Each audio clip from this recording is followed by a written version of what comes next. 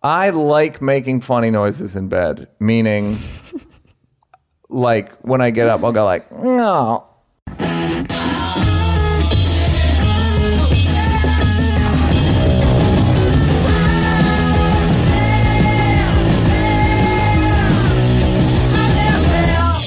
So you like when it's warm? You're not like, ooh, cold weather. Bianca, the reason I like warm weather, yes, is because I have what's known in the business as bad circulation.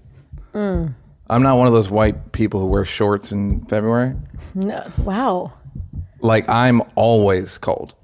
I'm almost always cold, and then I've been like, I thought I was like a bitch, and then I remembered when I was a little kid. You know when you pull your sleeves in? Yeah.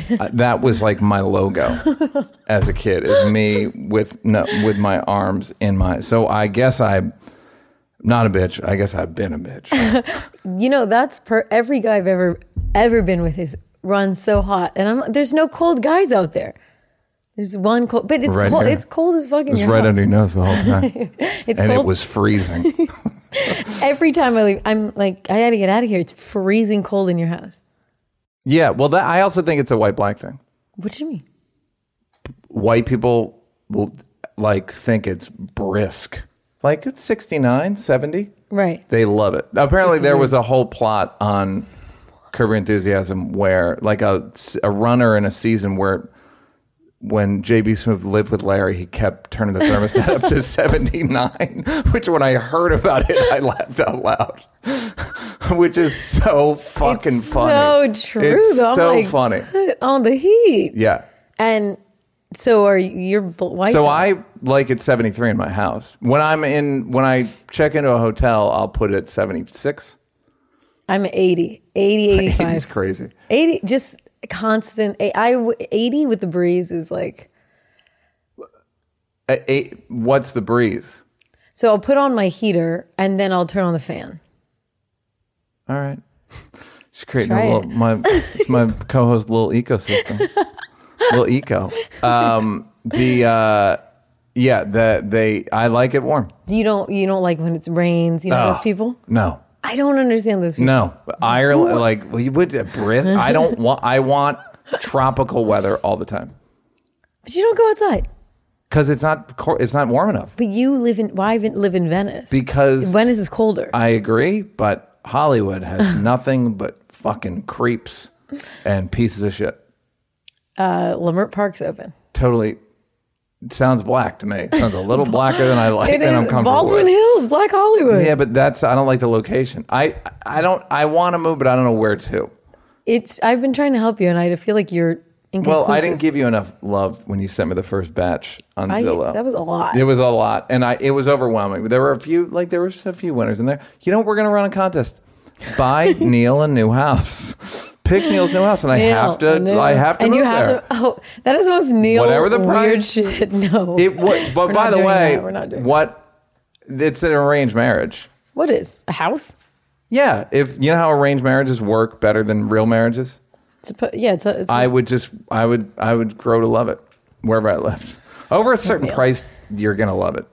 Yeah, is it gonna be? It's giant and nice. It's nice stuff. You're not gonna be like, oh, not even me. Who can go about I didn't. The Golden Globes were last night. Yeah, and I didn't. I saw some highlights today. And they didn't work well. Tina and Amy at the top was kind of choppy. Yeah, well, they were in different. Yeah, which is like just don't do it, or I mean they have a deal to do it for a couple years. So they did. What did they make fun of that?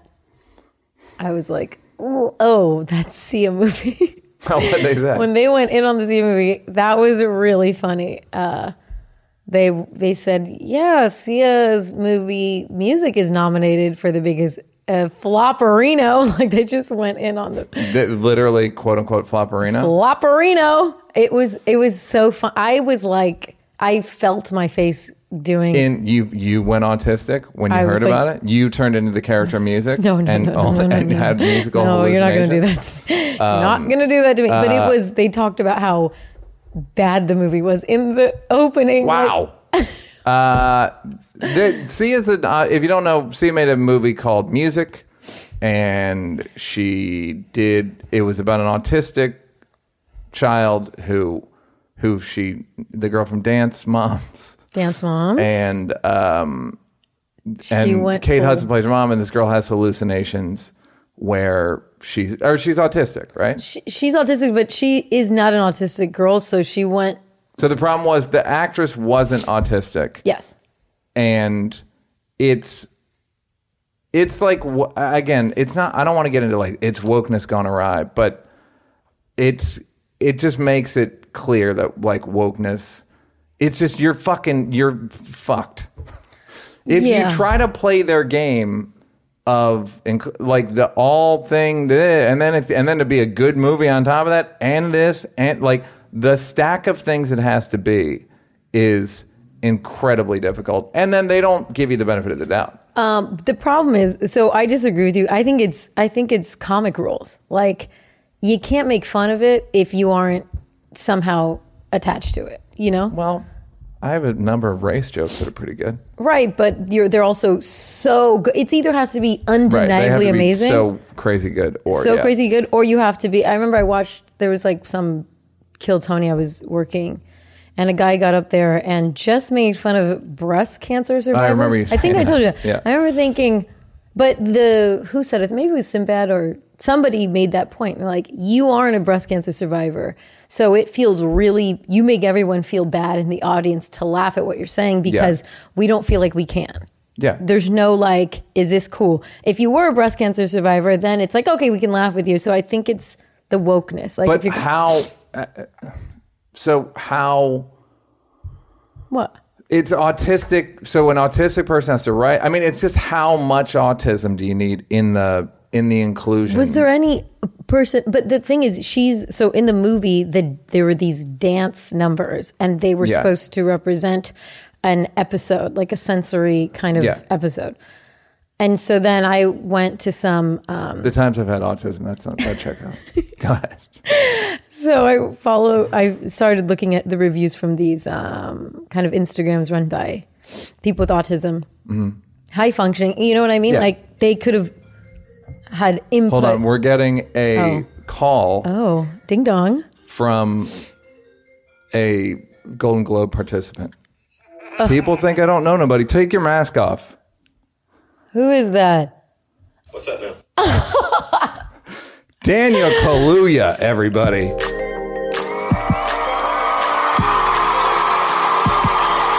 You're not going to catch anything from me. Take off your mask. Yeah, where are you? I don't know, I'm in my house, isn't it? So You're in your house. You know, it's funny. You know what? Daniel relaxing. Give me the phone. Okay. You know what? Winning a Golden Globe should automatically get you the vaccine shot of your choice. No comment. No, for black reasons. You know what I'm saying? Wait, I have one question. For black reasons. Bro. For black reasons, you can't confirm or deny that you want the vaccine. For black reasons, bro. All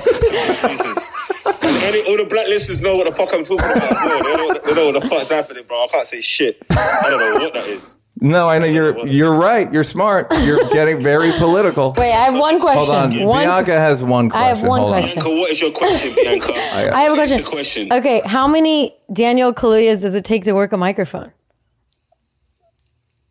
Because your mic was out. Oh yeah, I didn't see it. Did you hit mute? Who fucked up your audio? I don't know who did that. Like, that weren't me. I was just living my life.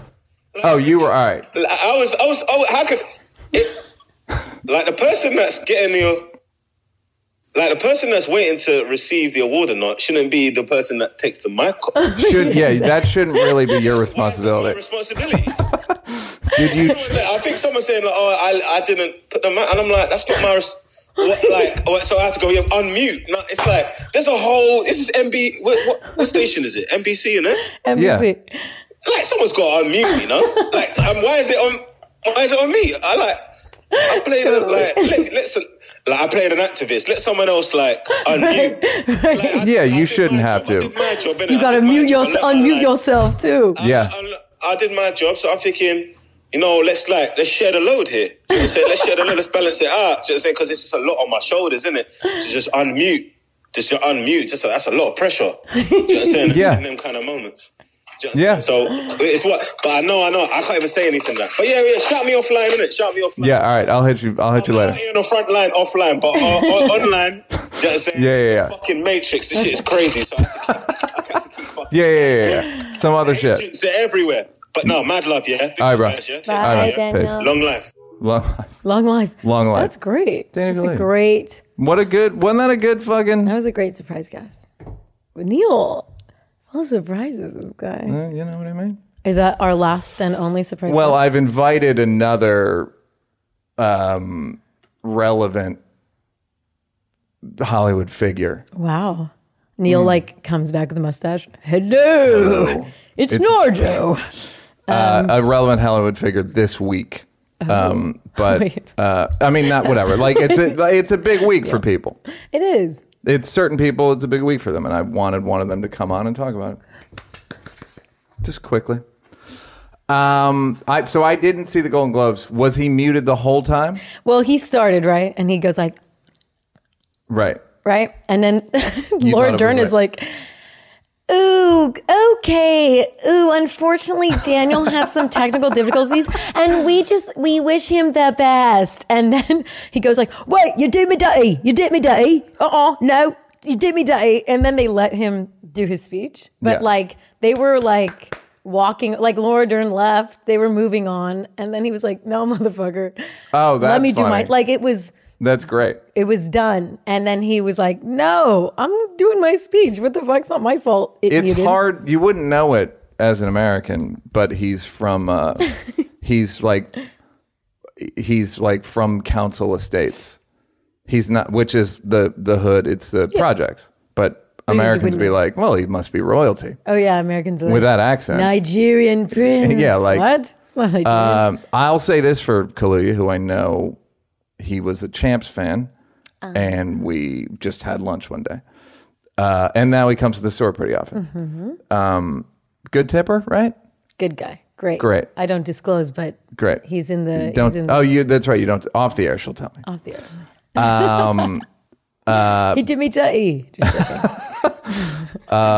He is, but he's a good dude. And the thing in that movie, you know what a lot of his appeal is? He's got perfectly symmetrical eyes. He's got It's a nice face. fucking smooth skin. He's got really sweet eyes. How deep was his lunch you guys had? It turned into dinner. And it was Sweet dicks. eyes. It was dicks. Dicks were served. No, he's got really fucking nice. Yeah, they catch the light. Good. Yeah, that's exactly right. Like in a way that if you met him, you'd be like, I don't know. And then when certain people you see on camera, and you're like, what in the fuck? But it's sad that people have to wear masks inside. It's like That's how from Council Estates he is. He's still. he It's doesn't the trust pandemic. it. He don't trust it. That's very funny that he can't say that he likes or dislikes the vaccine. I know. But he's not wrong. Right. People just jump on you, whatever. He's way not you wrong. go. So Yeah. it's like, just don't say anything. Yeah, just say nothing. The Golden Globes were awkward because usually they'll show the 5, 6, and then when I win, it's like, and Yeah. then it zooms into me, but it was just still showed everyone. So they were like, During their speeches, during Yeah. other people's speeches, yeah. Gilly. It was so bad. It was good for thank you, Jesus, for this morsel of entertainment, but it wasn't good for the show. So somebody won, and I think maybe it was Amanda Seyfried, but I don't know. They were still on camera. So she was like, and thank you to all my fellow nominees. And they were like, yeah. It was so It was fake. obviously they didn't mean it. It was just like you're still on, even though you're disappointed. It was just funny. It was funnier than it's like, I don't know. And then they're all in their living rooms. And Yeah. then you start thinking, did we need the awards? I watched the half of Tina and Amy's monologue and I was like, just don't do the shit. I mean, celebrities won't be here, but first responders are here. and now you're at risk. It just seemed like, well, are they outside? Are they doing anything to mitigate the risk for these people? I couldn't tell. No. I will say they weren't spreading aerosol through laughter, though, from what I could see. They weren't a great crowd. But, that's not what they're there for. They're there for because they're heroes. Well, yeah, and then some of the... Why? Okay, you're a TV guy. Uh-huh. Why is comedy and musicals in the same fucking category? Because it's the Hollywood Foreign Press, and it's... From what I understand, it's a fake organization. Like there's 86 people. It's all press from not America, and they just figured out a way. Golden Globes. Oh, Globes. No, but the Hollywood Foreign Press. That's who gives it away. So it's the foreign press. So there's not like they're not legitimate, but they give it away for a little bit fishy reasons. Oh, yeah. Well, I'm wondering. Did they give it TV again? Because Sandberg won for Brooklyn Nine-Nine, and I wanted to say, like, I'll give you all $100 if you can name his character on Brooklyn Nine-Nine. The Golden Globes they're weird. They're weird. There's weird reasons for and then they had this one part where it looked like a Tim and Eric special. It was a German and a lady from India and someone else from, I forgot, sorry. And they were like, we are doing everything to be inclusive and we haven't gone far enough. And it's like they just did this thing basically saying problem. We have not brought in enough black people. Yeah. And we're really sorry. But it's still in this box of a superficial award ceremony. You know what I mean? So none of it feels authentic at all. Yeah. It just is. It was in a meta way. It was very funny, but it was not. It was just awkward. Seems awkward. And it's just. I just seem like his point. Like it would be better if it were not. He could be married and you want the approval of hot women live, and women want to be glamorous and desirable on a red carpet with human bodies looking at them. So the point of it just all seems so forced and unnecessary. Well, and now, no shade to my international folks, but race in this country is already very complicated. Not to me, but go ahead. Okay. But when you go outside of this country, it can be 1955 in a lot of places, in terms of judgment on black people, immigration policies. It's 1955 in most of America, and then in certain parts of the world, it's 1655. Like, not even. It's just like, I don't even get mad at the racism I experienced traveling. It's like, no, you black girl there. It's like, it's so, like, I'm not going to fight all these people. You know what I mean? It's very...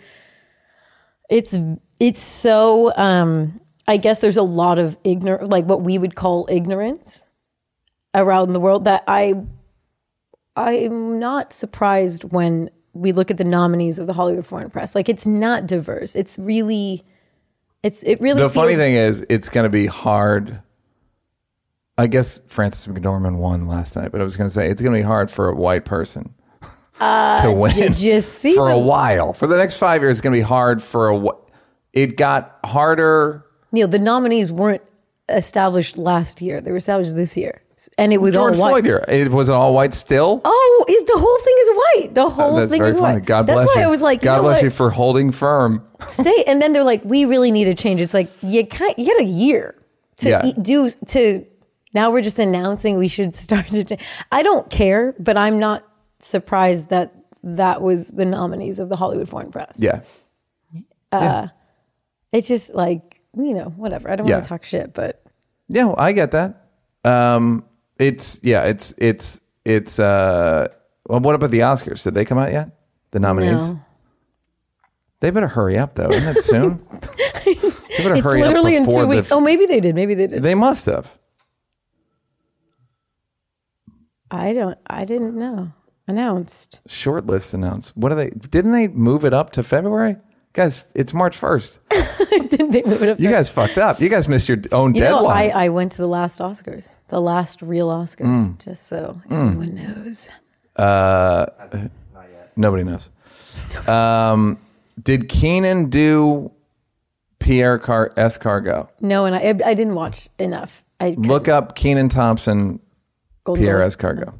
Pierre Escargot is hilarious. Did you I write will that? tell you the story of Pierre Escargot. Oh my God. All that tea is so much better than Give so much me, other shit. if he did, give me my flowers. give me some money and give me my flowers. Here's the story of Pierre Escargot. First year of all that.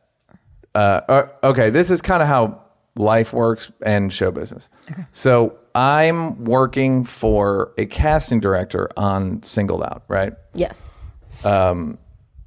Yes, and I'm partially responsible for bringing Jenny McCarthy into our lives. And next door, just in the office, so I was working with the casting director. All the writers on Singled Out quit. Still don't know why. Really?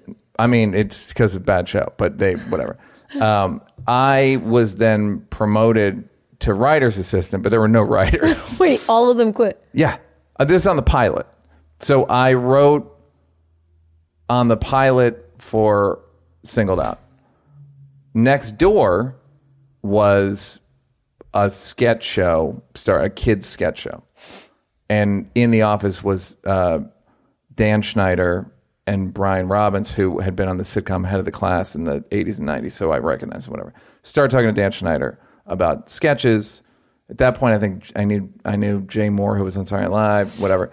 Long story short, they're like, do you want to pitch for our show?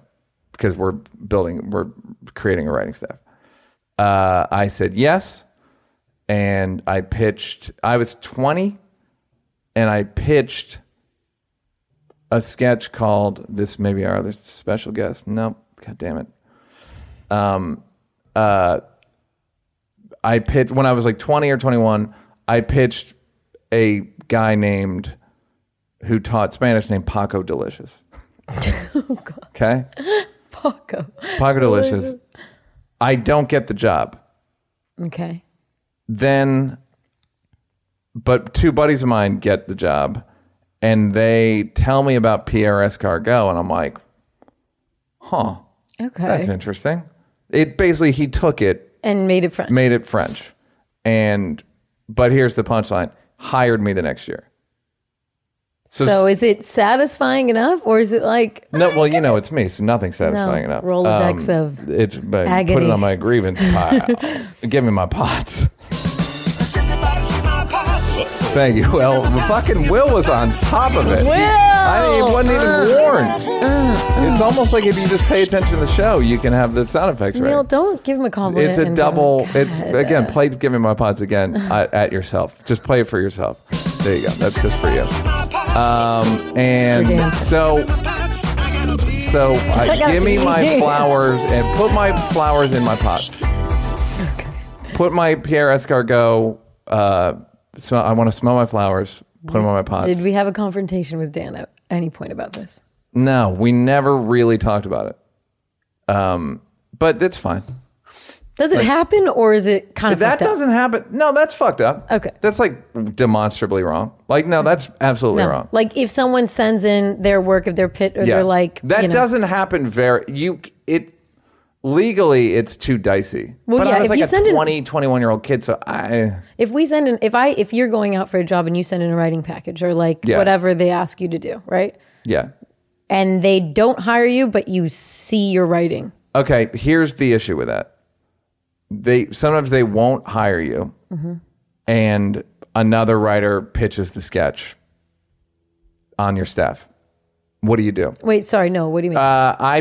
Let's say I pitched Paco Delicious, and then my buddies Kevin and Heath, who got the job, pitch Paco Delicious, but not literally Paco Delicious, but a similar premise. Similar premise, yeah. They don't know what I pitched. So is the show then prevented from doing their sketch? Okay. Because that happens all the time. Like Right. I told you a joke before we started rolling that you were we know, like, yeah. I did it on Saturday, it fucking crushed. So could someone else write it? Yeah. But so I don't think they're a thief though. But if you send in something and then you say, like, for example, in commercial auditions, That happens a lot actually, where I'll see somebody say something. I'm like, there was somebody said something that I was like, I was going to get his Venmo or her Venmo from my casting director to see if I could just give them money. well, because a lot of times, there's like a trend where people are like, don't improv in those commercials, in the commercial auditions, because they won't hire you, but they will take your cool little like button you put, and you'll see it end up on the commercial. Yeah. So do I get a writing credit? You don't.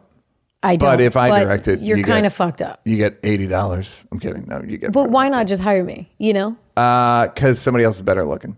That's Show what it business. is. It's like it's better energy, better, whatever. But we more like the appealing, thing you said. Okay. Better eyes, better, kinder eyes. Mind you, I book things, so this is not a personal story. I'm just saying. Especially when you're How a do director. So I just wanted that grievance. I had to air that grievance. Okay. What else? Let's keep going. And that Daniel called in, so that's good. That's taken care of. Dan. And what else? I didn't, but yeah, it just seemed like just give it a second with the award shows. I know that they want to be funny if they did 2 years in 1 year. It was like it's a tough competition this year. Sorry, Daniel. You're not even getting nominated. Did you see Black Messiah? Yeah. My hardest time I had with it was not comparing it to Malcolm X. Interesting. Like there were points where my brain just goes to Malcolm X and is doing like what the death, like Malcolm's assassination day sequence versus theirs. Like it was just, you can't. It's impossible not to. It's impossible not to, but it's not going to make you like the movie more. No. I will say it compares favorably in a lot of instances. Right. And it wasn't a blowout, meaning it's like one isn't way better than the other. I like how unforgiving Judas is the whole time. Not Judas, but whatever. Unrepentant, you mean? Like, yeah, what's his face? Lakeith. Lakeith, yeah. He just was like, I'm in this for me. Like, I gotta do this. And you didn't see as much internal struggle as you'd think there would be. That somebody pointed out that the FBI guy had more struggle than Lakeith. That would make sense, because I did wonder how, because it was years with these people, and years in it and fighting for it, and actually seemed like he did kind of believe. It's hard. They did a dream sequence. I thought it was did great. Shit enough. I actually thought it was great. I just assumed the guy was more just like, some people, no matter what. Because of the way his life ended? You think he was conflicted? Well, no, not that. I just mean some people are sometimes, regardless of morals or what their orientation is or what their worldview is, sometimes they're like, I'm in this for me. I'm going to go to jail if I don't do this. So that's what I care about. So I just thought that was the true kind of struggle with the FBI guy. He's just like, whatever's going to get me out of trouble. I had an idea for a completely unrepentant. That's what people love about Hannibal Lecter. Yeah, of course. He's the greatest because he's like ate people and was like, all right, well, I'm going to get out of here. This movie's over. I'm going to go. Does a sketch ending. Like I'm going to go. Right. I'm meeting an old friend for dinner. He literally has a fucking sketch ending line. I'm meeting an old friend for dinner, and then walks away, and you're like, "Fucking, I love Hannibal." But like a guy, like it's just that narcissists never learn anything. Right? They don't fucking learn anything. Their last thoughts are like, "I was great at this." I wish he was a little more narcissistic. I think. Lakeith? Yeah, just in that dig movie? It in. Well, yeah, if he had just been like, nah, I mean, he would have had to be like Don King. But yeah, it would have been enjoyable. But no, the movie was really good and it was pretty. And honestly, his scenes that he had to do, those long speeches, filling. Daniel, he did great with that. That looked like fun to do. Once you memorize those lines. Once the nerves of let me be prepared. Once you memorize those lines, like you're fucking, that's like you're fucking, like really, that's a fun scene to do. Also, not so few people get to do that. Talk to a crowd and have them hang on. I know it's acting, but even in the middle, it's going to feel very, works. Yeah. It works. That's what I'm saying. Human, right. It's like, that's way better than, even if they were on us close up and they were like, should we clear out the extras? Probably like, mm-mm. Yeah. No. And, not being from this country and it being like Fred Hampton, that's so much pressure. And the fact that he did it is like impressive. They should have, the only scene I would have added was a 21st birthday scene at the beginning of the movie. Because you can't believe he's 21. You forget. Yeah. But, so there you go. So COVID is flat. So we're moving on. Pack your bags. We're moving on. COVID's flat. In a bad way. It's plateauing at like an insanely high number. Around 70,000 a week. Or 70,000 a day of infection. And because people think we're done. This is the problem. This is where human beings are impossible. Because on the one hand, I'm like, we're kind of done. Yeah. And on the other hand, I'm like, we're not. What are you guys doing? On the other hand, put your mask on in your house. Everybody's got senioritis. Yeah. With COVID, and they're, who it's going to kill? Ironically enough, seniors. But I don't even know what to make of it, other than don't give people COVID. Yeah, the nice thing is now I think the vaccine pool is way bigger. So if you work in the food industry, the numbers on actually, ironically enough, seniors is down like off a cliff. Yeah. In terms of death and even infection, I think. Now it's just meat packers, which is great. I'm excited. I'm kidding. No, did you see that John Oliver? Yeah. Again, I was gonna post it and write like, I know you guys love your meat. Is this a reason? Oliver did a long story about just how awful the working conditions are at meatpacking plants before COVID. Yeah, and then COVID makes it even worse. And it's like, guys, you still like, sorry, bro. Okay. Now I realize everything I watch ends up in me being a piece of shit now. Every documentary, I'm like, didn't see that one coming. I literally listened to a audio article from the New York Times about the points guy, the guy who just did freaking flyers. And then at the end, it ends up, I'm the piece of shit. Somehow, I'm a piece of shit because I have a premium credit card that works with points. And what happens is they raise the price everywhere else in stores to cover the cost of the credit card fee, and poor people pay the price. So that is the story of how I'm a piece of shit. But yeah, it's meat packers are still getting popped. You know what? My takeaway is not yours. Is meat eaters? Mine is white people. Wash your fucking meat. It's disgusting. The guy pissed right where he was standing and continued to dice up the chicken, and your people would just throw that in a pot. Yeah. Give me my pots. It's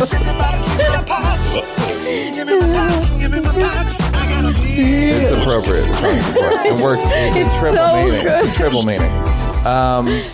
So yeah, lots of lessons learned. Fine. I'm saying the reason I became a vegetarian in the first place is because it's bad for people. The meat industry is bad for people.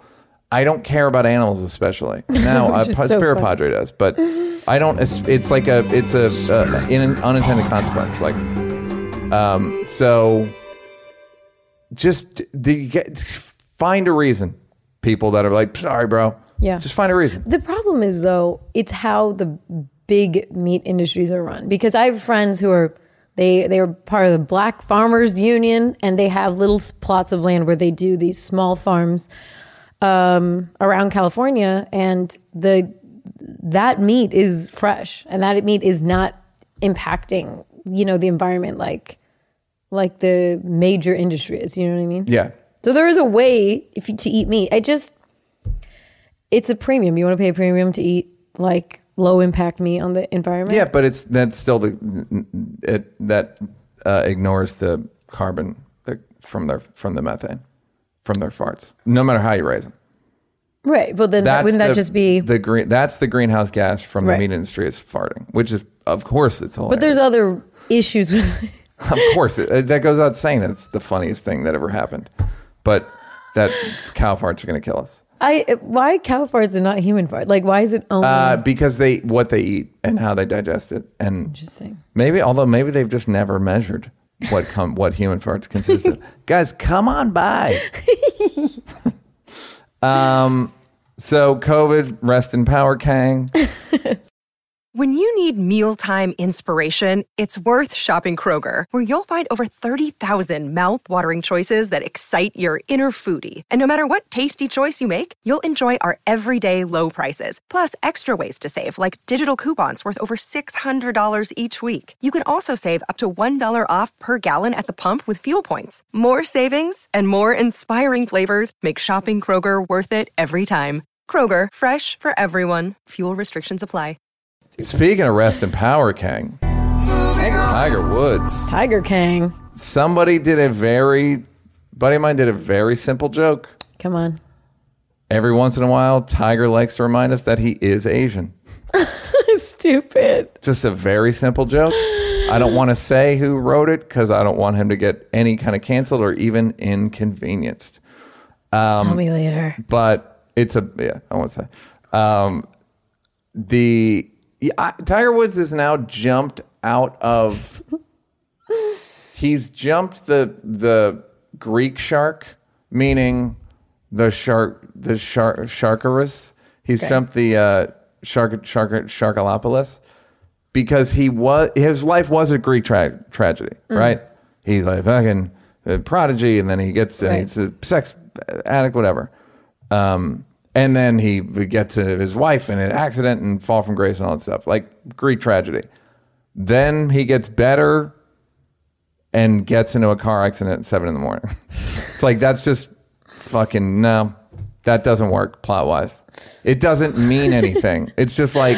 Wow, Neil, you're even like critical of fucking of life. plot. It's bad writing. It's bad writing like my dreams are bad writing. Horrible writing. What do you mean? What do you dream about? I pretty much every night... Lorne Michaels is mad at me. That's my dream. That's 5 nights a week. So weird. I've had it before I knew him, before I ever worked at the Saturday Night Live for a week. No, because it's something embarrassing about it. It's so embarrassing. It's so embarrassing. I did it on Twitter that I think dreams are stupid. Most of my dreams are like Charlie Chaplin's mad at you, and that's funny and true-ish, but it's way more specific to the point where I woke up yesterday morning and was like, I had another SNL dream. It's crazy. What about when you've actually worked on SNL? I'm sure I had SNL dreams. Is it worse or is it just steady? No, then I have Mad TV dreams.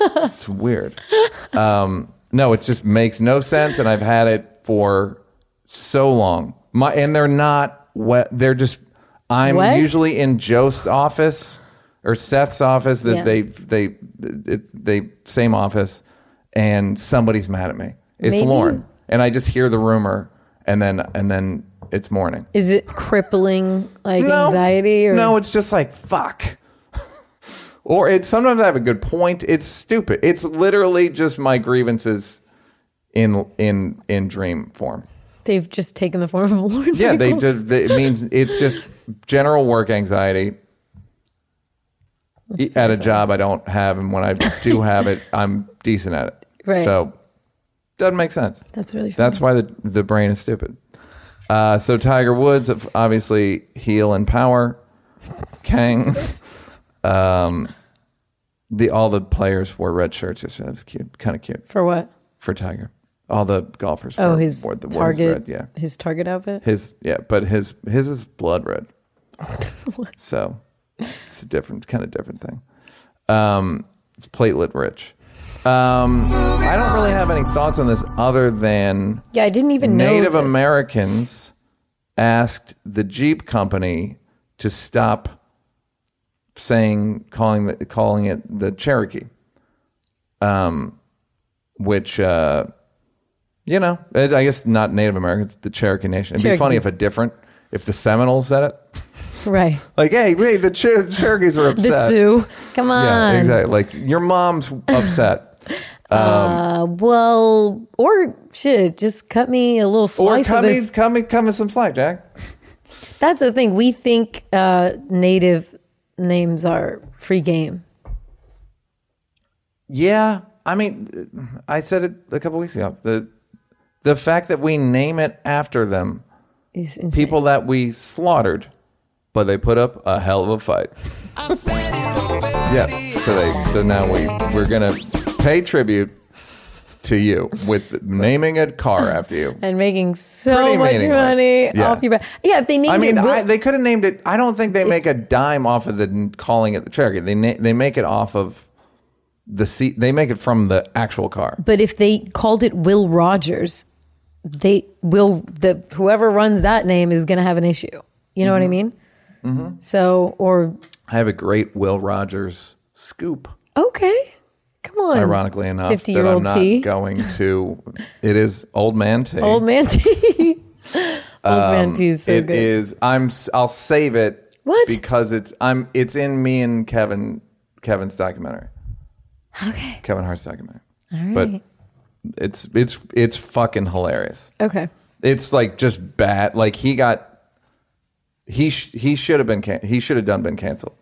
Will Rogers. I knew. I've heard rumblings because I remember Googling who the fuck is Will Rogers when I first moved to LA. He's everywhere. Yeah. And seems like some old white people shit. They're like, let's honor this hilarious. Guy. Okay. It's fucking. What he did was hilarious, and his defense was actually funnier than the first thing he did. That's all I'm going to say. Okay. Now, this is a huge story. Latinxies love Tom and Jerry. Tom and Jerry opened this weekend, and starring Colin Jost for some reason. Why? Why is Jost in it? It's not really. It's about a young couple, and Jost plays. It's at a hotel, and I don't fucking know. It's like a weird Muppets. Yeah. The good news is when they filmed in London, and when Jost was there, him and Jimmy Carr went out for a nice night. Now, here's the interesting thing. Latinx, 16 to 18% of the population, and wouldn't you know it, they are 35% of the audience for Tom and Jerry. Nobody understands it. Someone wrote, "Is our Tom and Jerry cartoon Morrissey?"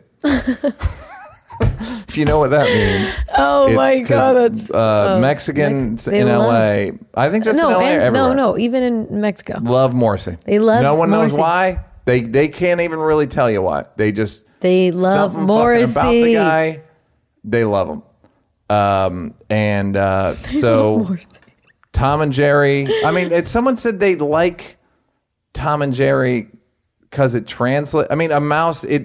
Certain cartoons like that just travel well because it's just they've been around really forever. Simple. Yeah. What was the one? Wasn't there a very, now that I look at it, problematic Latino mouse? Rodrigo, what was his name? I like what I'm hearing. Go ahead. No, he's like, I'm nee. Fuck. I don't want to keep riffing. Speedy Gonzalez. Yeah. Speedy Gonzalez.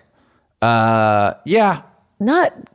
I don't know, but he seems to have a problem with Speedy. It was based on there's a character in the Wild Bunch. There was like a Latin guy, either the Wild Bunch. I think it's the Wild Bunch. There's like if you look at the photos, there's a guy who looks like that Speedy Gonzalez is based on, who's like, he's like the local, like that guy, like, hey, bro, I got like the kind of floppy hatted local Mexican who they had to include. Yeah, to like, for local knowledge. Like, I know where the water is. Agua. So Speedy Gonzalez is largely seems based on that guy. And did you make that up? Which one? Speedy Gonzalez based on this guy. No, it's one of those, when you're watching, when you watch cartoons and then you see the thing that they based it on when you become an adult. It's either the Wild Bunch or the Magnificent Seven. But there's one of them. It's based on, and then the Mel Blanc did the voices and a white guy, of course, but he also is like the voiceover goat. It's not even close. I mean, fucking Bugs Bunny, all the Warner Brothers, and a amazing timing. He's white. Yeah, Mel Blanc. He looks like Eric Griffin. He does. He looks like what's that guy? I don't know. Somebody. White guy Johnson. Mr. Johnson. He looks like Mr. Johnson. So, I mean, look, Gregory Hines. Doesn't he look like Gregory Hines there? No. The mustache a little bit. Okay. Gregory Hines would be mad, and I'm sorry, and Mel Blanc would be like, nah, I don't love the black affiliation. If you want to hear great voices talking, look up Mel Blanc and Jack Benny. They did a sketch on Jack Benny's show, and you want to talk about Old Man T. It is the most satisfying vocal pitches you've ever. Jack Benny already had fucking just hit a little bit. They're not going to sue us. Oh, pardon me, mister, but did my man come over and put some of my clothes in your luggage? See. So that's Speedy Gonzalez. That's Speedy Gonzalez. That's the guy who does Speedy Gonzalez. Yeah, now they get a 9-second applause break. Whatever, you get it. You'll watch it on your own time. You guys have you love the videos. Homework. You love my old man videos. So, good for them. Who? Bless. Tom and Jerry. They have their, is this your king? And it's Tom and Jerry. Are these your kings? Yes. The movie looked kind of stupid. I'm not Tomas and Hetty? Jorge? No, that's George. Jerry, J. Yeah, how do you say Jerry in Geraldo? Yeah. Yeah, Geraldo. Yes. Geraldo. Tomas and Geraldo. Dos por Tomas and Geraldo. And you're going to say that at the ticket counter and you're going to love it. Dormiendo and what's peace? Now, we're RIP. We're moving on to Mr. Potato Head. Yo, why? What's happening? Who cares? This is what I don't. Okay, so there's a stat now. They did the most recent census. Between 5 and 6% of people identify as LGBTQ. Right? Okay. Now the startling part of it is Gen Z. 18% of them identify. Which is like the joke, like everyone's bi now. What I don't understand with a corporation like Hasbro, is literally Hasbro makes Mr. Potato Head. I guess I would say, what harm did it do to gender Mr. and Mrs. Potato Head? What harm did it do to even if the population's, let's say it's 15%, right? Of that are, and what I've heard about the LGBTQ stat with Gen Z is a lot of women will say that they're lesbian, even though they've never had a lesbian experience. The young women, they just want affiliation with the brand. And I think they think if I don't declare it now, I won't be able to go down on a chick later on. It's going to be like a vaccine passport, but for going down on chicks. Now, what I'm saying is, what harm was it doing to gender Mr. Potato Head, and what good does it do to ungender it? As an objective, like even as like how did that get sold to the board? I when I think about it, Are we misunderstanding it? It's just Potato Head now, right? it's just Potato Head. The way you say it's fun. Potato Head. Potato Head. Thanks. The problem is, for me, it also is, there's another question that you didn't ask, which is, does it fucking matter if it makes someone else feel better? I don't play with Mr. Potato Head. No, I'm not. That's what I'm saying. I'm not against. Yeah, keep going. I just mean that, okay, so obviously we're not playing with Mr. Potato Head anymore. So when is it just nostalgia? Like, why change it for our opinion? What does it do for anybody? Versus, I don't know, the status quo right now, like why have it there? I think it's the same question. If maybe I'm coming from a different place. Why have Mr. Potato Head if the younger generation cares about labels and they care about gender assignments and they care about labeling gender wise?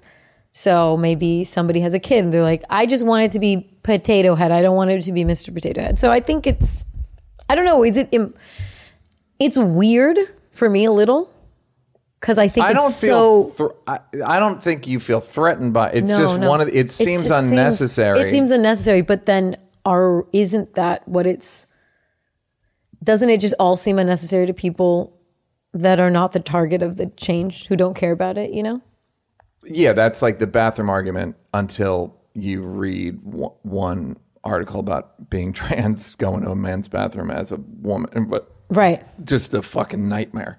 So I don't know. I think do I really give a fuck? No. But no, I don't think anyone gives a fuck. I wonder. It's an interesting sign of the times. Like, is it? I think they overestimated how far up the list they were in terms of they're coming for you. Who? The Potato Head family. They're like, the we're Potato the Head people were like, they're coming for us. And people was like, what are you talking about? Like, no, they're here. They're right around the corner. No, dude, you're like maybe 10 years away from So you them think caring. They could have not said anything? You don't think there was a demand? Yeah, I don't think, I can't imagine there was. I don't think so either. I think that was just a PR move. Yeah. It's to get ahead of something. The cops show up and someone's like, I have drugs. And they're like, we're here on a burglary. What are you talking? Fuck. I thought you were here for that. I feel like that's what happened to Mr. Potato Head, where they jump the gun on what they thought. First of all, what their position is in the country. They're like, they're probably waiting on us at this point to come with a big decision. Mr. Potato Head is. Or, yeah, I guess I just don't understand I guess I don't understand the value. I mean, you're not going to get rid of gender as a thing. I don't think you're going to get rid of Mr. I don't think you're going to get rid of Mrs. I think whether people like it or not, you wouldn't want me to introduce you as a man, and I wouldn't want you to introduce me as a woman. And maybe that's our own internalized bigotry, and you're a bitch and you're a whatever. But it's just like, feels like if you're not, I try to do a joke about it, but it's too complicated. If you don't visually read as a woman, you're probably going to feel like you fucked up somehow. Do you know what I mean? Like, if I don't read as a man, I mean, I know that I read as a lesbian to certain people.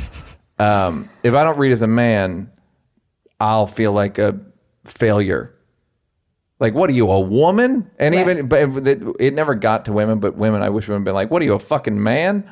Like that, because that's even worse than calling a man a woman. But I wonder I just don't think gender's going away.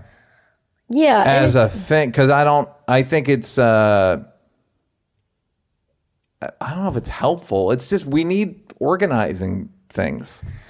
My issue is not, because I have friends who, especially in the Bay, I have a lot of far left leaning friends that are really militant about shit. And sometimes we get in debates and I'm like, well, it can be confusing. And my friend just broke it down and she said, well, this was years ago.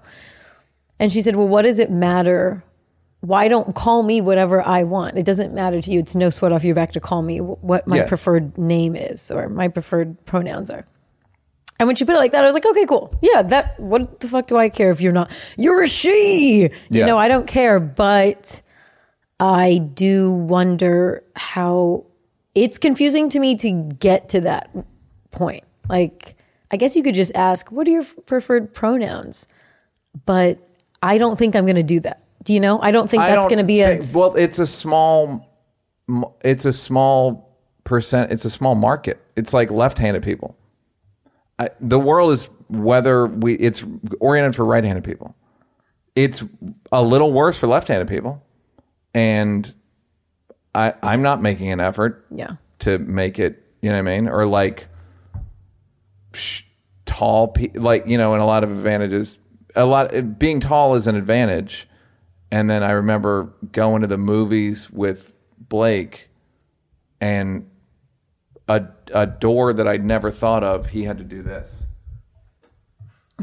Okay, Neil's he had to tilting his head, tilt his neck onto his shoulder to fit underneath a regular door at the mall. Okay, but those are things. But okay, sorry. Yeah, go ahead. No, so those are things he can control, right? So what do we do? He can't control. Sorry, he can't control. That's what I mean. Whereas now we're looking at gender. The tides are changing to look at gender as a choice. What do you feel like? It's not necessarily what you're born as. So how do we be respectful and mindful of people, but also I just know it's not going to be easy for everyone to ask, what are your preferred pronouns? So what do we do? How do we make sure we don't offend a small part of the population while also kind of not being told like you're a dickhead? You know, it's not unlike the COVID shit. The rollout for some of the stuff that people want, I'm all for, like, if it's dangerous, then that needs to be changed, right? Anything that is endangering your life, if it's and then there's like a spectrum of inconvenience, right? Meaning every form is Mr. Like these binary things, and then you got to be like, what do I put? But there's a certain amount of just like collateral damage in that category of, like, Blake has to fucking tilt his neck. He makes a bunch of money playing basketball, so he probably is like small price to pay. But if you don't, do you know what I mean? Like, I do. But they're not going, I'm 6'10", we need to change all the doors. But okay, you said that you don't think gender is going away. Is it that? I mean, maybe we've thought about gender wrong this whole time. Or do you think there's just a human nature aspect? There is I think that most people I think most people identify, or it's binary, man or woman. I think like an overwhelming amount of people, I'm a man, I'm a woman. Genitalia I'm a Southern black woman. Genitalia is a big one, and then you just follow that. For the most part, some people are like, "Fuck, this is not I saw my genitals and I don't love them. They're not what I think I should have." They are rare, but they are in existence. I guess my question is, how much reconfiguring does society at large need to make to cater or do the bare minimum for those people? Right. I just don't know. It's like the right hand or the tall, or there's a bunch of those things. Or like, remember there was a thing about seats on airplanes and charging, like overweight people didn't want it. They felt, and it's a bit like, yeah, I hear you. I don't know. We're mostly this size. They had to make the seat a certain size, like for it to work. And I don't know. I'm sure someone listening to this could be like, this is what I sound old and callous, but I really don't know how much catering we have to do to every group. Or maybe someone listening can write in and say what they, because if someone told me like, oh, I prefer this, great. Oh, I'd never be like, no. Where I'm from, I just like, I don't care. I don't care. It's like, it's also not that major an issue. Right. I don't deal, not like I'm afraid. I just don't. I remember me and Dave were on stage one night, and you're not going to believe this, but he was talking about transgender people. No. And Dave Chappelle, yeah. And he goes, I saw a transgender person. And I go, where? Because it's like, I never see transgender people. I'm an adult in Hollywood, and I almost never see transgender people. Again, not saying they don't exist. I'm not saying that. I guess it's just a small population number. How much accommodation do they require? And now, having said that, I bet there was pushback on ramps for people in wheelchairs. Of course. Like, I'm sure it was. I mean, I've heard people complain about having to build ramps. They don't stop doing it, but I don't know what the stats are on people with disabilities. Yeah. Well, it would also, I also feel like a lot of the conversation is taking place on behalf of people who are like gender neutral or whatever. And I don't always I hear like, this is inconvenient, or why is this happening? Even me, like, why are we changing Mr. Potato Head? Who cares? If you care, fine, but whatever. But I suspect the fuss people make is never as big as what the actual person wants or what they're actually requesting. You know how sometimes people make a bigger deal on behalf of Black people or on behalf of others when it's like, who said that? Yeah, like well, it becomes a game of telephone, and it becomes a game of telephone at times. It also becomes a game of the cultural flopping thing, and it becomes a thing where the flopping, it's like when I told somebody, it's like when you're sick in bed and your mom's giving you sympathy and you get like extra sick. Yeah. I don't understand when people act like that. To me, when people act sick? Babies when they're sick, it does not compute to me. That's funny. I think it's fun to be a baby in bed. I mean, You're it's fun to make.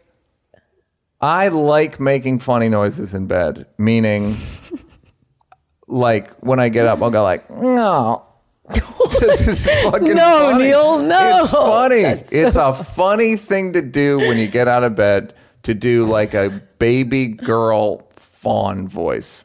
Sorry, guys. Where I'm from in comedy, it's funny to make noises coming out of you that people wouldn't expect. But I'm old fashioned. I'm an old man phrase. I mean, this is a whole other. Can we please talk about many it? Issues. No, Gaga.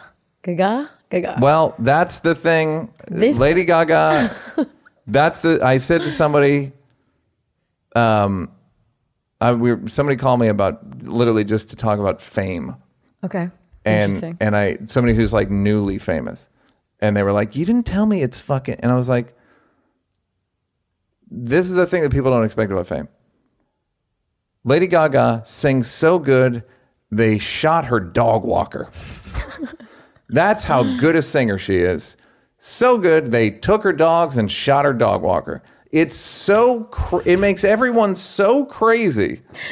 These talents that you can they get so crazy that they want to kill you. You need security.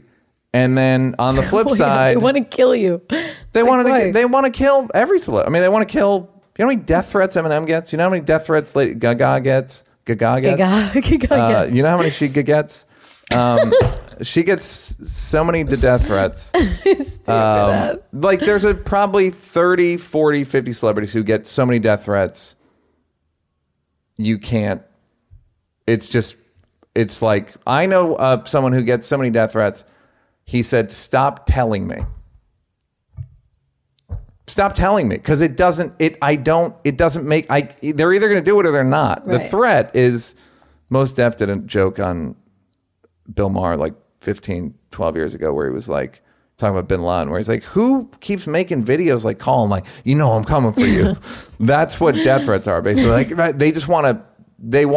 It's like a pump fake. You say it's the dick pic for celebrities, but it is the dick pic, which is not incorrect. It is, and it's just, I feel like it comes with the territory because, like you're saying, it makes people insane. It's like, yeah, you did a thing that everybody knows about, and I'm this close to you. Yes. Or I can maybe get this close to a thing that's an impactful thing. But the funny thing is, she's, to your point, she's so famous that they shot her dog walker, and she said, please return the dogs, no questions asked. Questions? Look, ask questions. No, that's between you and my dog walker. It's got nothing to do with me, dog. I couldn't believe. I'm like, no questions asked. Yeah. That's really fucked up. Yeah, that's incredibly fucked up. It also, if you work for a celebrity, that's how much you mean to them. It's true. It's That's what I've heard of. Really funny story like that, really where good. somebody had like their right hand man, like let's call him Craig, right? The Craig. guy, big celebrity, had a right hand man, like Craig. Just hey, Craig's here. Me and Craig. And one day, a friend of mine saw the celebrity. They were doing a movie together, and my friend saw the celebrity and goes, hey, where's Craig? And he goes, yeah, he's like in the hospital. And he goes, how come? And he goes, I don't know. wow. These are your heroes, ladies and gentlemen. These are your heroes. Now, yeah, it's a nightmare for the dog walker. Rest in power, But that's, Craig. you know what's funny is that is indicative of, which we'll get to Woody Allen in a bit, what you can get away with. It's like a double-edged sword where people want to kill you, and you could technically kill people. Yeah. You could. Donald Trump killed. Molest. Basically, got 5 people killed at the Capitol. Like more, like 3, 2, 5, whatever. He shot people on Fifth Avenue.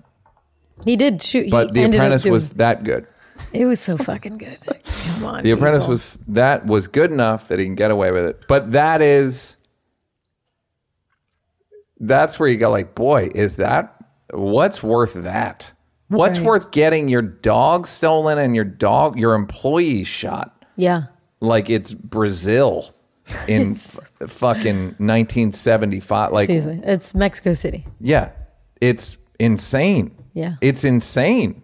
Like you can't even. She hasn't even come out with a hit lately. I mean, so- guys, it's that the movie, the Shalalala movie hasn't been out for 3 years. Shalalala. The joke I did about that I couldn't ever do in public was I saw the movie. It was a little shalalala. Now, so it's terrifying, and it also speaks to the holes people have inside themselves that they go, I want that, kind of knowing that it could get their dog stolen Yeah. and their friend shot. Yeah, but I want it. You sure? No, it'll be different when I'm there. Okay. Then you might turn into Craig. Okay. Okay. No value for human life. Where's Craig? I don't know. Where's Craig? So that's pretty great. Now, Stevie Wonder has got the right idea. Why happy? He claims he's moving to Ghana.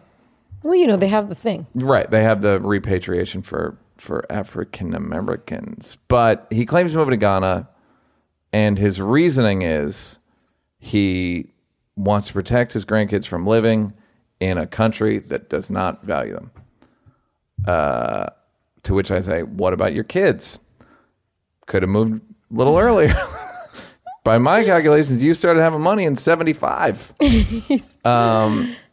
Yeah, so he's moving, and this is what Marcus Garvey wanted?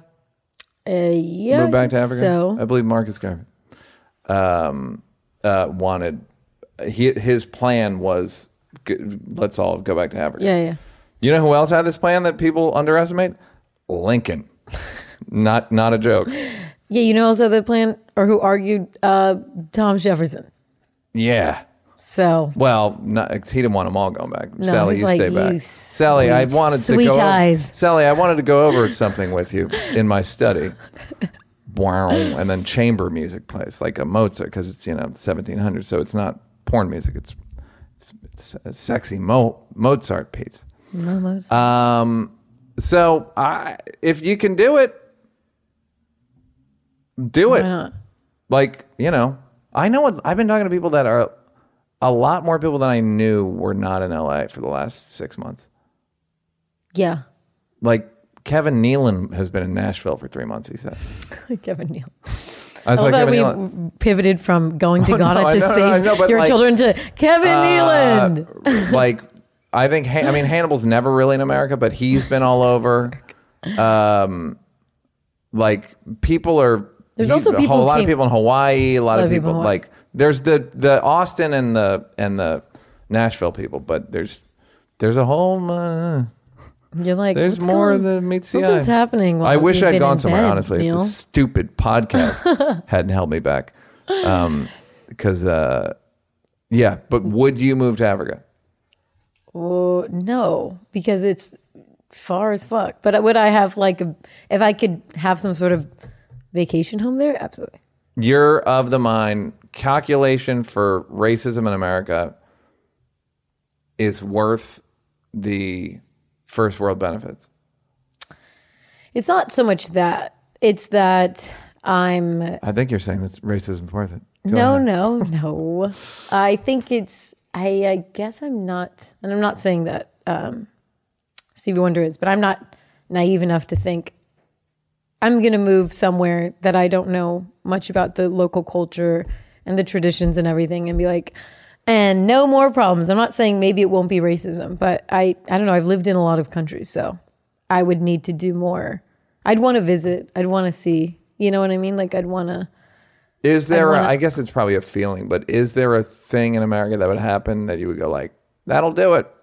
That'll do it for Binks in the States. I think what is more interesting is there's so much land in this country that is unused, that is for sale, that is cheap. And I wish there was a way to organize, just like, I believe there's value in leaving and going to Ghana, especially because there's an offer there. But I do think there's value here. Like we can beat white people at their own game. There's so much benefits for living in this country that, yeah, of course, mostly white people take advantage of, but a lot of people don't take advantage of it because they don't know about it. They don't know about certain land opportunities, certain things. I mean, if you look at... Well, that's what Stacey Abrams did. Yeah.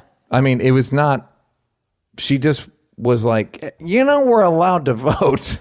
And there were all these impediments and she would just get the laws changed a little bit. But there's so much. I mean, even if you look at BLM, I'm not talking about Black Lives Matter. I'm talking about the Barry Larry Myers. No. Go just Google a fucking BLM map. Go look up where there's public open land and what you can do with it and what you aren't allowed to do with it. And guess what? White people take advantage of it. White people take advantage of most of it. White people love a coupon and a Groupon. But they're taking advantage of something that at this point... And taking advantage of... I'm not saying taking advantage... Ticky-tack. Little fine print. Fine print, but there's loopholes. There are Bureau of Land Management. There are so many loopholes. Oh, I literally thought you meant BLM. No, BLM, Okay. Bureau of Land Management. So there's free open land that we pay for with our tax dollars. That is not... I'd like parks. to think a lot of people wanted to join Black Lives Matter, and the one on here was like, "Oh, this is about land. All right, fuck it." And now they have a farm. Think of all the white people who were like, BLM. Yeah, what, not I worked here. there. I was marching for rocks. They have so. Yeah. There's so much information that I believe in. That is great that Ghana has offered something, but if you don't just take a look at this fine print and the loopholes and things that white people take advantage of, you can do so much on BLM land. You're allowed to be there. Ghana basically, if you don't know, they basically have, it's almost like what America did for white people after it's a GI Bill. Yeah. Exactly. I don't know what you get, low taxes and property breaks you get or something. Yeah, it's just in incentive Ghana. to move there and you can become a citizen and they make it easier. They just give you like a handout to start a life there. But as much as I think that's great, I think the issue here is not, oh my God, racism or Ghana. It's where there's so much information out there that isn't getting into the hands. And guess what? Everybody is allowed to use all this. Like, let's just take the BLM, for example. Like, everyone's allowed to be there. You can literally claim 20 acres of that land. If it, like, there's things that people don't know, and I feel like if you really mobilized and utilize the information that's out there. Stacey Abrams would get off her ass. I know. Come on, Stacey, do more. Really do stuff. So I guess that's what I think. All right, Stevie Wonder, rest in power. Okay. A director said you shouldn't cast straight people as gay people. Castrate? What do you mean? You shouldn't cast straight people in gay parts. Ever. I'm trying to unhear castrate. I know you are. We all are. Okay. A movie director said, like, you shouldn't ever cast a straight person. I feel like we're past it. Just cast a gay person. But a lot of people don't want to identify as gay. So that's another issue. And like actors don't want to identify as gay because you get... It's not going to... It doesn't help. No. It helps like in... The moment like for Broadway, a week of press. And you then, go on like Good Morning America. Yeah. And it's... Now you're the gay guy. Yeah. But you're right that they don't... I remember Arsenio got in trouble. There's a video of Arsenio like screaming at and people in the audience started heckling when he went into the audience, screamed at him. But they're like, you don't have enough. It was ACT UP. And they were like, you don't have enough gay guests. And he's like, I don't have enough guests that you know are gay is the issue. Yeah. So that's the... It's also, I don't know. I mean, I guess it's a bit like where part of it's acting is who's best for the part, right? Just like who's the best person, who do I like to see doing this? If I play a comedy writer, I might, or a comedian, and it's me, or it's just what do I like seeing in this part? I don't know. Right. Who do you like the best as the director? Wait, what are you saying? I'm saying that you should be able to cast whoever you think is the best person. Right, but there's biases and there's racism. And if there's they're all straight, this you say, get lost for the weekend, go do some gay shit, and the part is yours.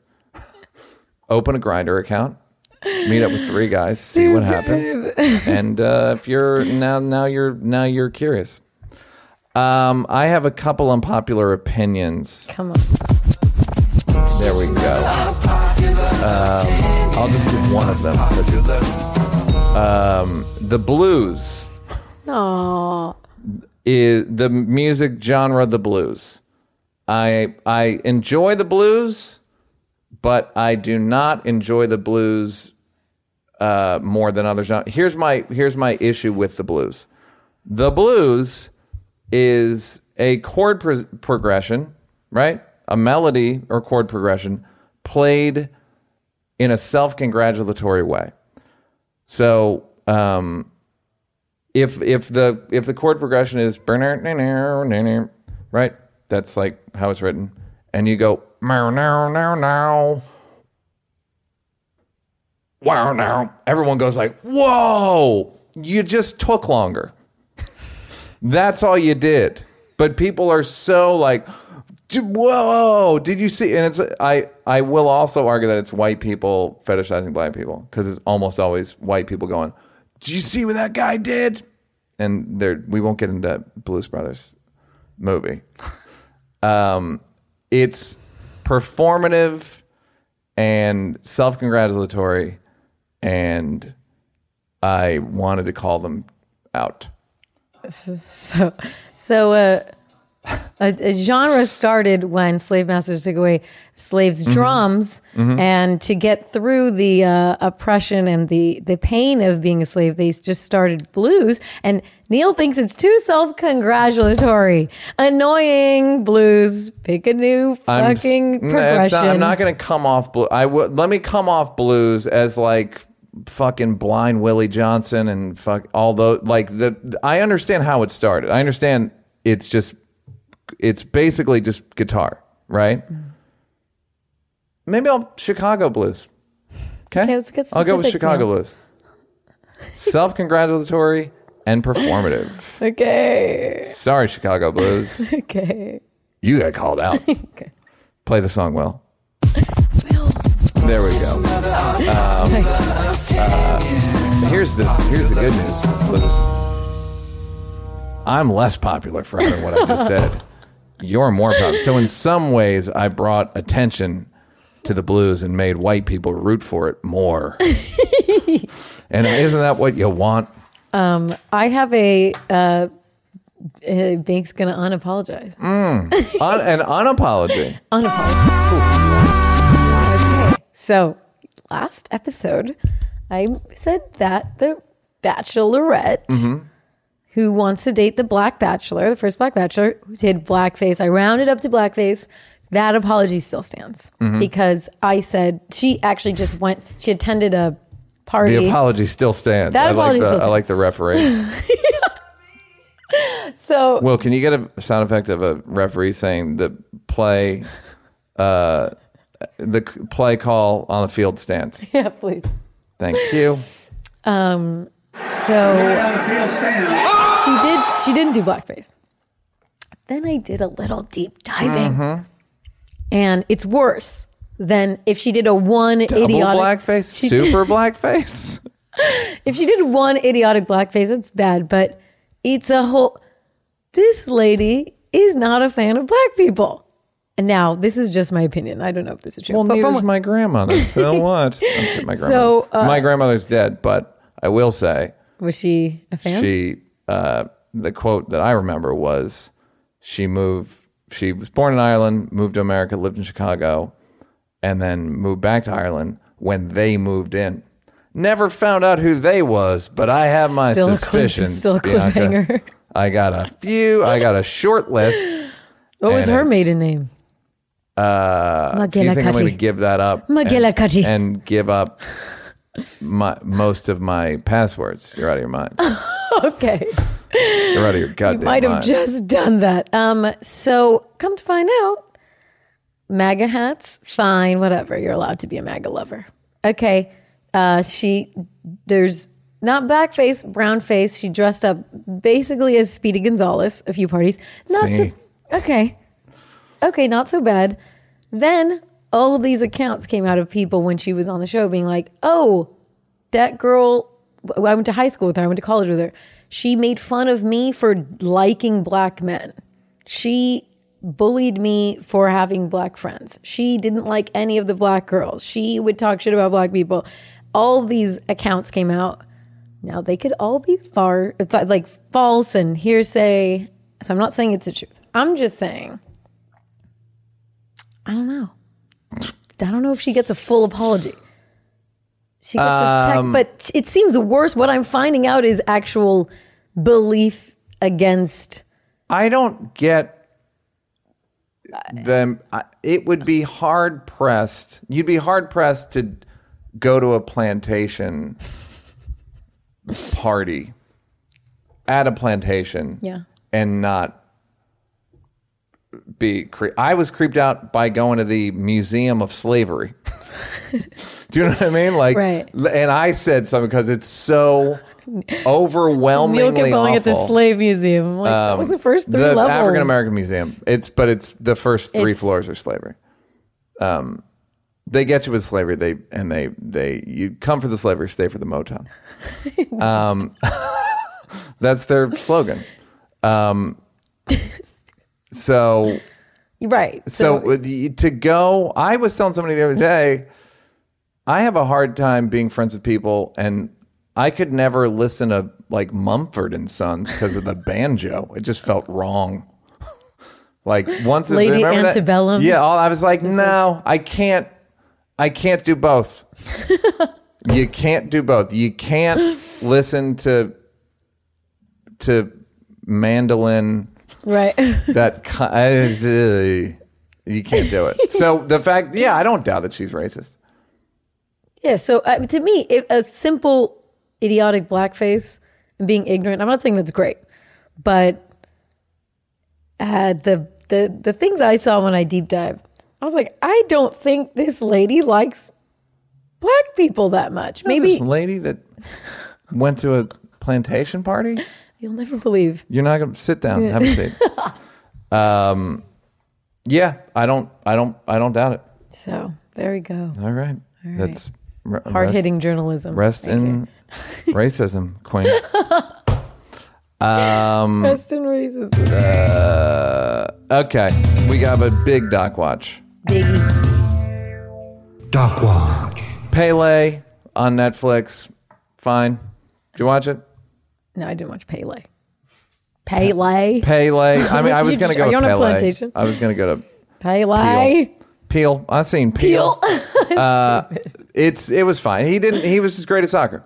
That nothing much It's not happened. like the Maradona one? No, nothing much the happened. Maradona was... I still haven't watched Maradona. Oh, it's good. It's Yeah. exciting. You can't believe... It's a movie. It's... Great. You cannot believe how... Mr. Plot, it's the most cinematic... Great. You cannot believe... what this guy Circular callbacks. just like callbacks. Symbolism. Oh, like the final conflict and how he chooses to go with. Okay, just go ahead. Is it team or family?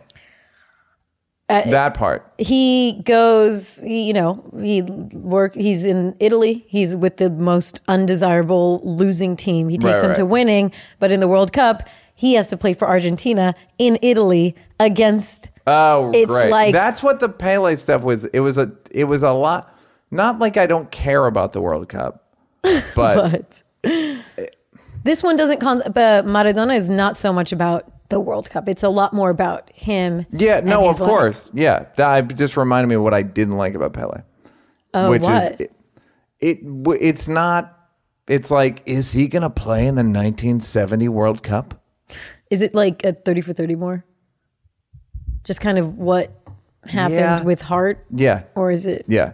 And they do the thing where all the old players get together and tell their funny stories, and yeah, it just was not great. But I'll take what I can get. Okay. Now, Nee. this is a bigger one. Nee. Now I watched this Alan vs. Pharaoh documentary, Bianca, and I gotta say, it's probably my least favorite Woody Allen movie that I've watched. That's the joke, by the way, that I did the other night that killed. I think I mentioned it earlier in the podcast. Anyhow, Do you apologize? I don't think I'm going to apologize, Okay. but You get what I was saying? after part 2, here's my problem. He within 98% did some shiesty shit with Dylan, right? Yeah. The HBO thing isn't journalism. And I think I'm looking for journalism. I'm looking for absolute, like the stuff I was reading last week about Moses Pharaoh. Like, this happened. Did you know this? Did you know this? Did you know that? Somebody sent me another link to it. To more like holes in the. So I don't know if I engaged in whataboutism, what the kids call whataboutism. I think it seems like he did something to Dylan, from what I can tell. Neil. From what I can tell, it seems really pretty clear that he did something to Dylan. And that he's gross. Not Suyi? No, he married. I mean, yeah, of course. Yeah, okay. He talks about, they have an excerpt from his book last night in the version, and he talks about him and Sunyi's first kiss as if it's cool. Yeah. And you're just like, dog, not only read the room, read the earth. Read the earth. We don't fucking play that shit. Like, you can't be, he goes, if I do say so myself, pretty smooth. And you're just like, "Ugh. Really? I haven't Hello, seen part two HBO, yet. cancel me." Like, whoa, just gross shit. Yeah. And so he's out of his mind. And here's a dirty trick they did. Screenwriter, I'm sorry, he gave all of his papers to Princeton. Woody Allen did. Not his photos, though, because he's not stupid. He gave all his papers to Princeton and for the cinema studies program. And the guy goes, I read all the scripts, and it's just young woman after young woman after young woman. And then they do a montage of him. The Manhattan movie with Mariel Hemingway, I never understood why people were cool with. Like, I was like, is that legal? Right. The whole time you're like, is this a movie about a sting operation? Is this like he gets arrested right. at the end of this? No, it's just a summer love.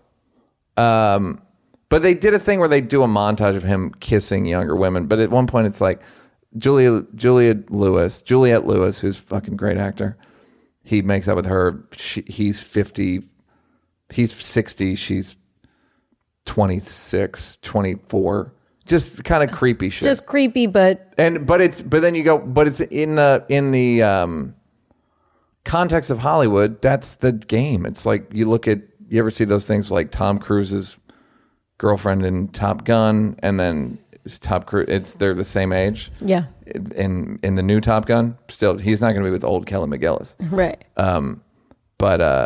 So it just felt it's like some cheap shots or some, because the guy's written 100 and something screenplays. Yeah, like he's got, I want to be with a younger woman. He's like, he literally goes, he's probably going like, and like imagining the screenwriting in the movie. It's like, this is fucking unnecessary. If you have a good case, stop doing this shit. But I'm expecting journalism in an emotion fight. So boing, boing, boing. I give it 2 boing, boing, boings. I don't mean boner. I mean like humana. Yeah. No. It's fucking gross. And even if, whatever Mia's guilty of, it's like with the Bulls documentary. I remember before the Bulls documentary came out, a friend of mine was like, who's in journalism, was like, yeah, but he approved it. Right. So it's not really journalism. And I'm like, yeah, but if he doesn't approve it, you don't have any footage. Right. Michael Jordan owned that footage basically, or co-owned it. So I'm looking for like, but what about Mia's shit? And right.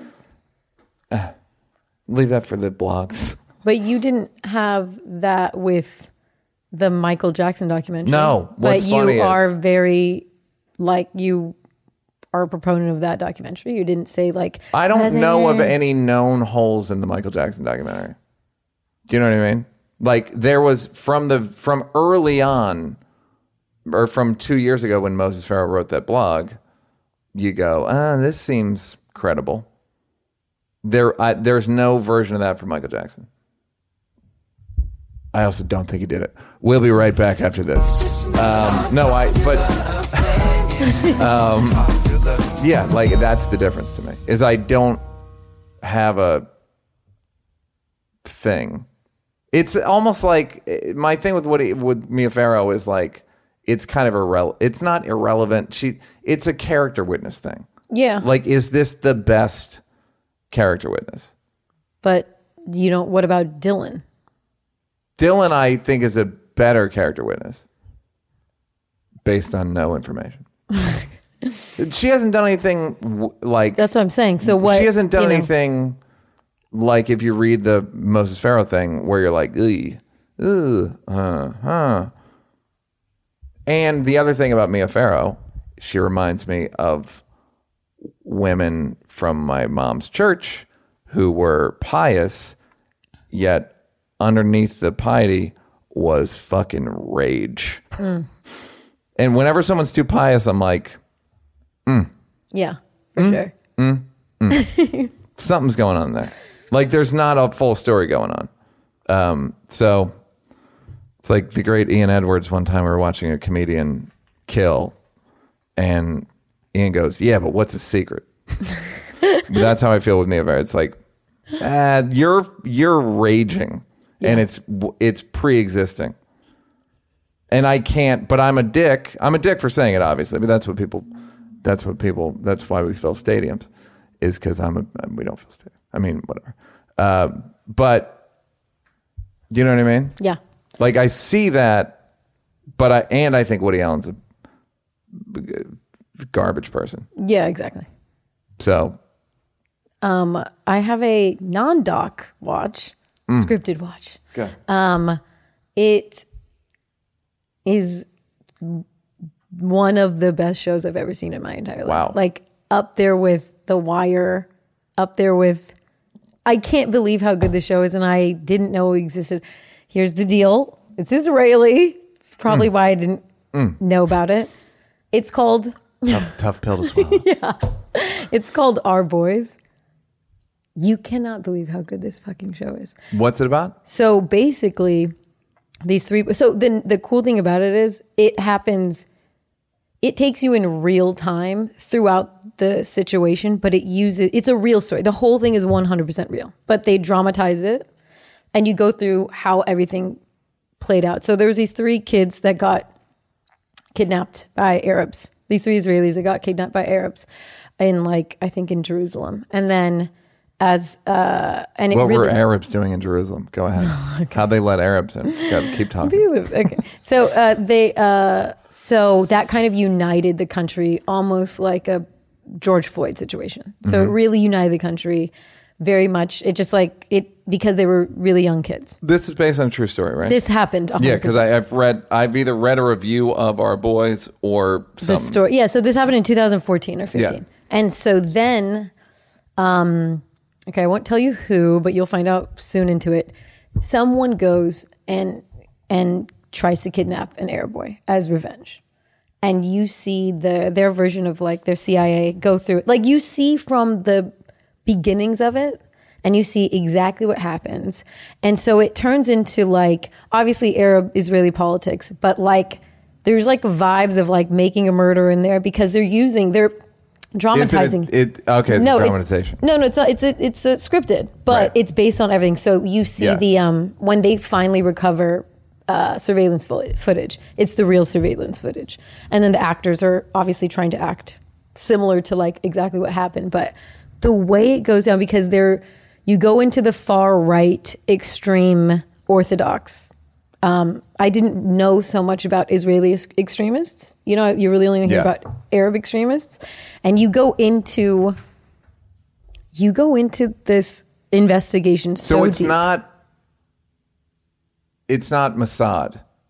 No. Okay, it's not like Israeli intelligence. No, it's Shabak, the Shabak, which is their FBI. Okay. And they have a section that they go after Israeli extremists. So it's like the Jewish division. Oh, okay. All so right, they kind of surveil like Israeli white supremacists. White supremacists, and then it's the investigation. I can see things in a white context. Okay, so Israeli white supremacists. There's wires. There's sting operations to try to catch it, and because the balance of peace is hanging in the balance.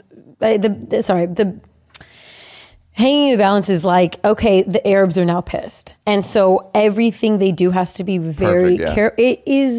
It's Great. so good. Great. I'm right there. You have to watch it. I know you don't watch scripted shit. Do you do subtitles? Yeah.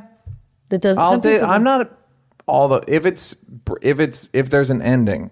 There's it's perfect. No, okay, great. How many episodes? 4 or 6? 10. Okay, I would have preferred 4 or 6. No, Tell me 10. which 4 or 6 to watch. Honey, no, it's so you don't want it to end. I'll watch it. I'll absolutely watch it. It's nice that you see the Arab side of things, the Israeli side of things, the Shabak side of things, and the infighting. And I don't know it's not boring. It's like it feels like you're watching. If you've ever watched a Netflix doc about murder that's dragged you in, or something where you're just like, "Fuck, I have to go to sleep. It's 4 a.m." Yeah. All right. What's it on? It is on HBO. Great. HBO. Our Boys. Hello, HBO. Turn it back on. I made a mistake about the Woody Allen thing. Cancel me. Emails, everybody. It's time to check that email.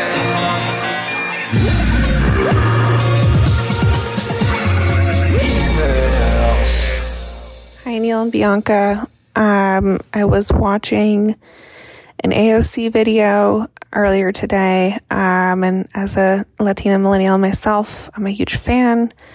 But I'm wondering if one of the places Democrats are getting it wrong is by constantly talking about the working class and poverty. I think a lot of working class people want to be deluded into believing that they can be super rich and wealthy and, the American dream, which is a lie that the Republicans are still selling them. and it just looks sexier. You know, even though the Democrats are telling the truth about the working class, I just feel like no one wants to be reminded that they're poor. So let me know what you think. Thanks. She's got a good point. She's got a good voice. I found it a little sad. She's got a good point. I don't know how you rebrand it. She's not wrong. There's a quote that's attributed to 5 different people, but that I'm sure I've said on here before, which is Alexis de Tocqueville did a book about America. And he said America doesn't have any poor people. It just has temporarily embarrassed rich people. That's really Which funny. is like, and he said it in like 1810. Yeah. He was like, that stuck. But yeah, working. But no, I literally was trying to think of a new one. I was like, working class? No, that's what we're trying to get away from. Right. Backbone bitches? Yeah, like there's not. What are we? Upwardly mobile could be good. You know, the one thing that the Republicans and conservatives do good, there's a few guys, I forgot their exact name, but they can Frum. be, it's not David. David Frum. It's the guy with the toupee. Yeah, they coin perfect terms. Yeah. for the Obamacare. They'll just put. They are so good at labeling. They're so good at Democratic messaging. Messaging, putting an albatross around Democratic issues with a horrible title. It's just like, that you're like, I don't want it. Yeah. And I started the bill. Right. And I'm like, ugh. That we need somebody who Frank can. Luntz is the guy's name. That's exactly what I was thinking about. We need someone who can encode a message in a way that is disarming to people. Yeah. But you know, upwardly mobile workers. How about that? That's too long and jumbly. You're a bitch. Backbone bitch. It's nice to be like snazzy. Yeah. I mean, yeah, you're not wrong. And upwardly mobile. I'm trying to put some, because upwardly mobile sounds like you're an influencer. But all the Democratic ones are so PC boring. They're no. You mean like Build Back Better? Don't you dare talk about Build Back Better. Bill Bach Bachman. Bilbo Baggins. Yeah, you're not wrong. I would go upward, ascendant, the rising class. Rising class is pretty good. Phoenix. Yeah, but just like the rising Phoenix class. University. Yeah, rising class. They just mean poor people. I mean, I don't think that when they call them working class, they used to say blue collar. So working class seems more inclusive. You're right, and we don't have a solution. We don't know. So that's pretty great. Goodbye. If you got one, let us know. Will, you've got mail. Play some shit. Come on, hey, Neil and Banks. No discussion, no fucking analysis paralysis by Neil. I'm going to ask you a question, and I want your answer. What do you think the percentage is, okay, of white folks who listen to, name it, hip-hop, whatever, black music, so they can hear the N-word and feel cool with it? Chappelle's show is right up there with it, man. It's, you were the kid in the car, weren't you? Like, hey, you call us N-words, man, we're fucking awesome. Dude, it's just a random thought that came to me tonight. He is white knuckling this. It's not a bad question. No. It's like that Morgan Wallen kid, the country star. Nobody's that they're not going to listen to a hip hop song that has it if it's a bad song. I think the first priority is entertainment. And then if it's got an N-word in it, it makes it like a little more dangerous to white people. To white young people that are like, like that by the way, Big J. Okerson, comedian, Yeah. gave him the part in that sketch, but he didn't have money for SAG. No. Whoops. You couldn't have It was spotted like him? $400 or something. I didn't know that's what happened. If he would have asked, like, hey, man. Yeah, but I just didn't know. That's really I didn't have money when we shot it either. It was like, I wasn't like, yeah. But it was, I could have something. It was, he couldn't get a loan. It was one of the things like, you'll get the money back. The funny thing is, the kid who was in it probably still gets money from it. Yeah. But you really still, anytime. Yeah. So Nice. so I think it helps, but I don't think it's there's plenty of songs that have the N-word in it that white people have no interest in. But if it's good. No, well, let's change it to what percentage of white people just like to be like close to nigga, being called nigga, or just that type of music, and how like, you know what I mean? Well, they took the fun out of it. I'll say that. 20 years ago, it was really something. Now it's you just feel bad the whole time. I think people want to get closer to a culture that seems new and exciting and dangerous. Yeah, even Santino has that joke where he's like, almost said it to me. You know, like, or if, Yeah. you know, he's basically saying how, like, that's a black whole other dude- thing of enjoying being called it. That's immutable. Like, that'll never change. And I've made the argument before, which is it means you're included, basically. And that's exciting when you want to be included. So, but I don't think it's a malicious reason. I don't think you're like, I got the new one, boys. And it's like garbage. Dude, I was at the gym one time. And there was a white, red-headed guy. Mm-hmm. And on his forearm... The red hair makes him seem whiter. Go ahead. He was very white. Yeah. And on his forearm was a tattoo that said, white nigga. It's a tough one. And I walked up to him and I said, can I take a photo of that? And he let me. And I still have it. Did you pose with it or just... No. It was already a lot going on. Pointing? The whoopsie daisy? Hey, look. The whoopsie daisy arms? Like, what are you going to do? I asked him, like, what? I just have to... White nigga. It was huge. Yeah. He was like, I grew up around a lot of black people and I thought it was fine at the time. And they led him astray. He was led astray. But That feels like they punked him, kind of. Like, I mean, you know what you should get? Fuck it, I'll pay for it. I was like, you know, one person said, Yeah, like, not the unless tattoo you guy, the tattoo did was- it to not be raped in prison. Not the best tattoo I've ever heard. Don't get that tattoo. Okay. Will, move on. Move on, Will. Goodbye. You've got mail. Neil and Banks, longtime listener, love the cast, man. And then he put in parentheses, Cali style. I like which is him. funny and something that people haven't probably said for 25 years. You know, like Cali style. Whenever someone says Cali, it's an indicator that he and I are not going to be friends. Cali. Yeah. Like out in Cali. Like, and if you roll the L, it's over. Cali. Cali? Cali. Cali. Yeah. Anyway, you guys had an episode called Homie Hoppers, and now I want to talk about relationship hoppers.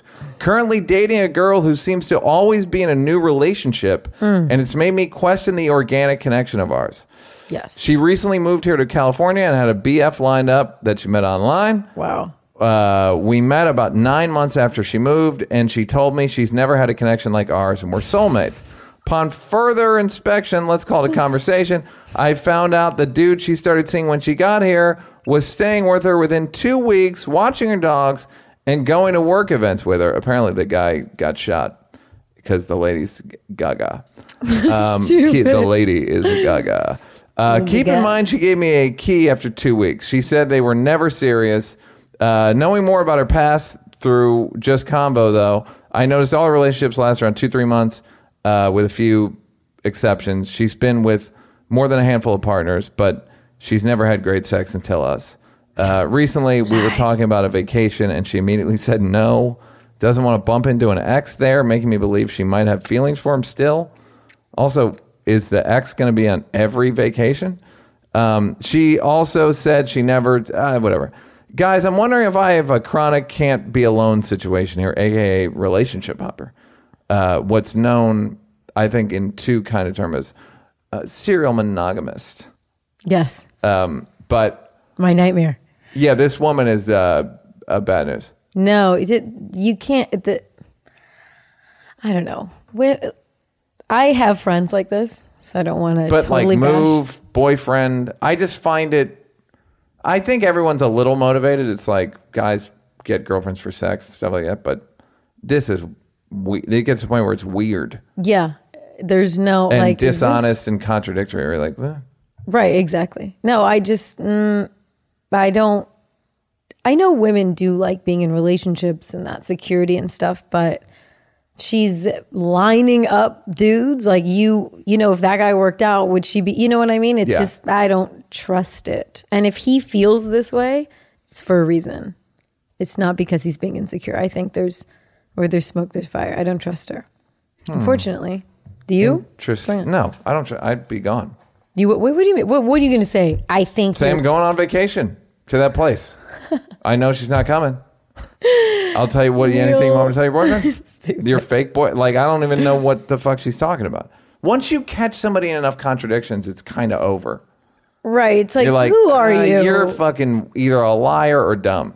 Right. So which do you want me to put on cause of death? On your toe tag, should I put liar or dumb? He also closed the letter by saying, "Take it sleazy. I'm out." Goodbye. I like it. Take it sleazy and I'm out is what he wrote. You know what this reminds me of? Have you seen that episode of Rick and Morty where there's like a dating app and they keep finding their love mate immediately? Like, it's like, Neil, it's always been you. And then Will comes in. It's like, no, it's Will. It's like, I think sometimes some people are like, they buy the story and they want to believe that they're so, like, I'm just blessed and I love love. Yeah, and it's like, no, this is different than the last one. This is da-da-da. And the immediate, anytime it's immediate too soon, especially with a guy. If a guy's like way too into it way too soon, I'm like, men aren't like built like this. Toe tag time. You've got mail. During the Texas segment in your last episode, I uselessly observed that New York is pretty much the Texas of democratic cities. We act like it's so great and ignore that we live in walk-in closets for the sake of bagels and public transportation, which is really a homeless shelter on wheels at this point. I don't know why you're bringing them into it. But don't worry, Bill de Blasio is organizing flash mobs to dance in the street and bring back the culture. I know what he means. Texas's thing is that they act like they're not dependent on America. They're not part of America and that they're not dependent on funding from the central government. Right. New York is gross. New York is very gross. It's a real point. It's an interesting point in life where you go, this place is gross, where everything's filthy. Everything. You cannot, they don't have a power washer powerful enough to wash New York. It's the grind. It's 100 years. It's the Vincent Price Thriller. It's the funk of 40,000 years. It really is like, wow. And you can't get light. There's too many big buildings. You cannot see light. Like the average, you wake up in California and you're like, this is nice sunshine at 9:30. You wake up in New York and you're like, did I sleep until 5:15? And then Really? and it's 11. You cannot get access. Like there's brick. It's you have an hour. Yeah. So you don't miss it. I mean, I miss the stimulation. That's what you get in New York is you get a lot of reps. You get to judge thousands of people a day. It's good. I mean, walking here versus walking in New York. You'll bump into like 8 people and 10 dogs. Goodbye. You've got Hello, mail. Bianca. Anyway, back to the topic. Neil, it's been a while since you talk about the fats. It's a subject I'm curious about in regards to, 1, your consorting with Mother Aya, and 2, the new one-man show you're working on regarding self-acceptance. My question is, has your viewpoint on chubbies changed? I'm a chubby changer. Chubby changer. Today, I somehow landed on a podcast interview with Sonia Renee Taylor, where she was talking about the new book, The Body Is Not an Apology. You can kind of guess what the basis of the books might be based, but I was really intrigued by one particular insight she gives. The breakdown essentially is that any kind of judgment on the human body is in direct support of the systems meant to maintain power by the white patriarchal capitalist control. Meaning body shaming or disgust for any human being is a rung on the ladder of the same system that is supported by racism. This goes on. This goes on and on. This is a long. Yeah, she actually had a long ass letter paragraph, and I cut it, and it was still long. Lady, I tried to help you. You can't be helped. What's the skim it? Anyways, what'd you think? Neil, you often say shame works, but I think I disagree. It encourages self-hate, not healing. That's not very Aya. Potential obnoxious catchphrase. She's funny. From the people who brought you That's So Raven. That's not so Aya. The fats are tough for me. They are. The fats are tough for me because I see it as a simple gluttony issue. It's like the Catholic in me sees gluttony. Why at one point though, because it isn't. I believe that there's a small percentage of people who eat the appropriate amount of calories per day and gain weight. I just don't think it's a big percentage. What I mean is, so when you say, oh, sometimes I feel like gluttonous, and like fat people or very overweight people have a mental issue, but you're not talking about someone who's out of shape. You're talking about someone that's like morbidly obese, right? Somebody like out of shape, like the proper BMI. I mean, not tight, like a little gut, a little like floppy arm, a little. Yeah, I mean, what do I think of that? No. I'm saying that when you say you think someone has mental health issues, like untreated mental health issues, it's the like just constantly ballooning and gaining weight. I don't think you're talking about everyone who's like overweight. Yeah, anybody, if you're like within the BMI, if your doctor doesn't say anything. Right. So, but there's a lot of people who are just that. And maybe you're not attracted to that. Obviously, you're not attracted to someone who's morbidly obese. Most people aren't, unfortunately, for them. But let's just talk about not. I would take it out of attraction even, because that's not attraction. I'm just saying for you, your issue, right? Yeah, is like you've said, you like fit bodies. You think that's the best thing. And me and the entire medical profession like fit I'm not bodies. saying you only. I'm just talking. Yeah. I'm trying to get to a point. So if someone's just out of shape, right?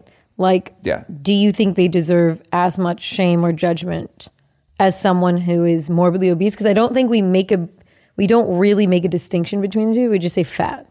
Yeah, I guess morbidly obese.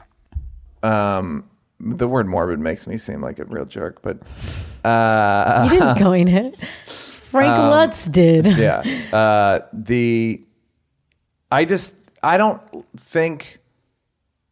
I think it's like debt or smoking or drug addiction or any of the things that are easier to avoid when you're. Maybe it's easier when you're white, right? It might just be easier to avoid all those pitfalls. But it's still not easy. Right. I want to eat sugar all the time for fucking literally every meal. I can't because it's just not healthy. And so that's my thing is expecting sympathy. Bird did that joke about, he's like, I'm sick of seeing fat people crying on TV. Oh my God. And that was set up. But it was about how on The Biggest Loser, all these people crying. He's like, for some reason, you're leaving out the amazing feats of eating that you did. Like and then he goes, I had a roommate who used to buy Ben & Jerry's, let it melt, and then drink it. Oh, that's so nasty. That's like, again, is that how much sympathy do I have to have for that person who's doing this thing that's completely abnormal and completely beyond the pale? That's what, and I don't think that's the average fat person is drinking Ben & Jerry's. But Burr's point is like, you have these incredibly wild rock and roll nights of eating. You gotta, eventually it'll get you. Rick James fucking died fairly young from someone said from an acute case of Rick James. Like you will, there is a price to pay for this stuff. And at the same time, I know rehab for drugs, rehabilitation works better than punishment. I also think shame works. It's reduced smoking massively. And even the tobacco companies, you think about like what the oil companies are doing now with climate change stuff, like jobs, and the tobacco company, we were just like, shut the fuck up. Right. Shut up. Because the deaths were very provable. So that's my take on it. I wish them health. I'm not like, fucking get off my property. I wish them health.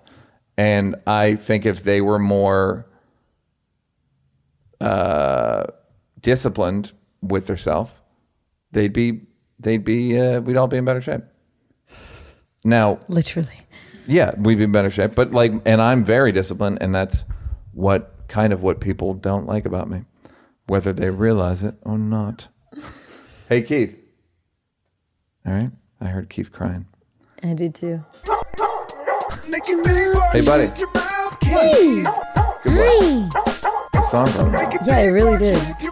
You get stuck on them stairs. Goodbye. Hey guys, heard your podcast. Started wondering why we haven't truly embraced the double-blind experiment process in our justice system. Couldn't we fix our racially and economically biased system by just putting everyone in separate rooms, using type-to-talk apps, and redacting other irrelevant info? Sounds like the only problem might be that juries and judges would be more dispassionate with their sentences, to which every black person in America would chuckle and reenact the Kermit sipping the tea meme. I'm pretty sure the rich would eventually find a workaround, but short term, it would motivate the system to create appropriate sentencing for everybody, and it's better than what we currently have.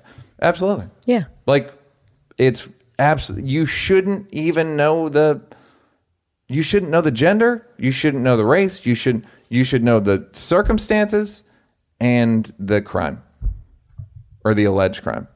But it's the whole thing is corrupt. Yeah. Once you know about human bias, it's like, okay, well, we'll go.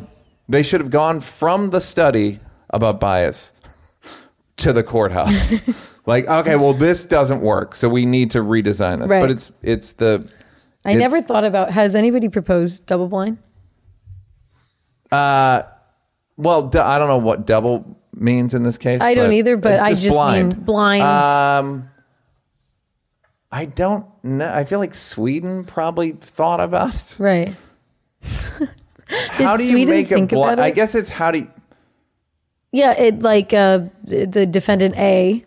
Yeah. You just don't say their name. You don't say anything that can alert to where they are. No, he, she, they, no. Potato Head.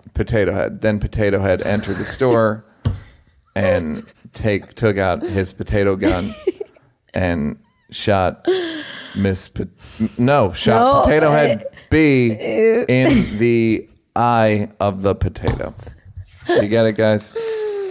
For example. Goodbye. You've got mail. Recently, I was listening to the podcast and was hearing both of you speak about countries or states like Texas with little government intervention. Oh, this is a good apology. This is a Neil Go apologize. Come on. The argument was quite solid. It was about Republicans' view of small government. The argument was quite solid when you highlighted how countries with no government involvement in the lives of the citizens tend to lack adequate investment infrastructure and generally good quality of life.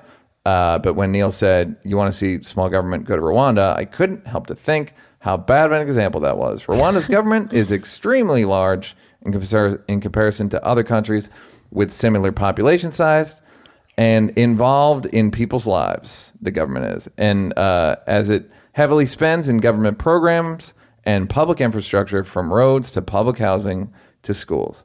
It's to the point that the government created a day called Umuganda, or National Cleanup Day, which makes all citizens clean up their cities and towns the last Saturday of each month to make Rwanda the cleanest and most well-paved country in Africa. Thereby totally contradicting your point about the government being strong because they make the people do it.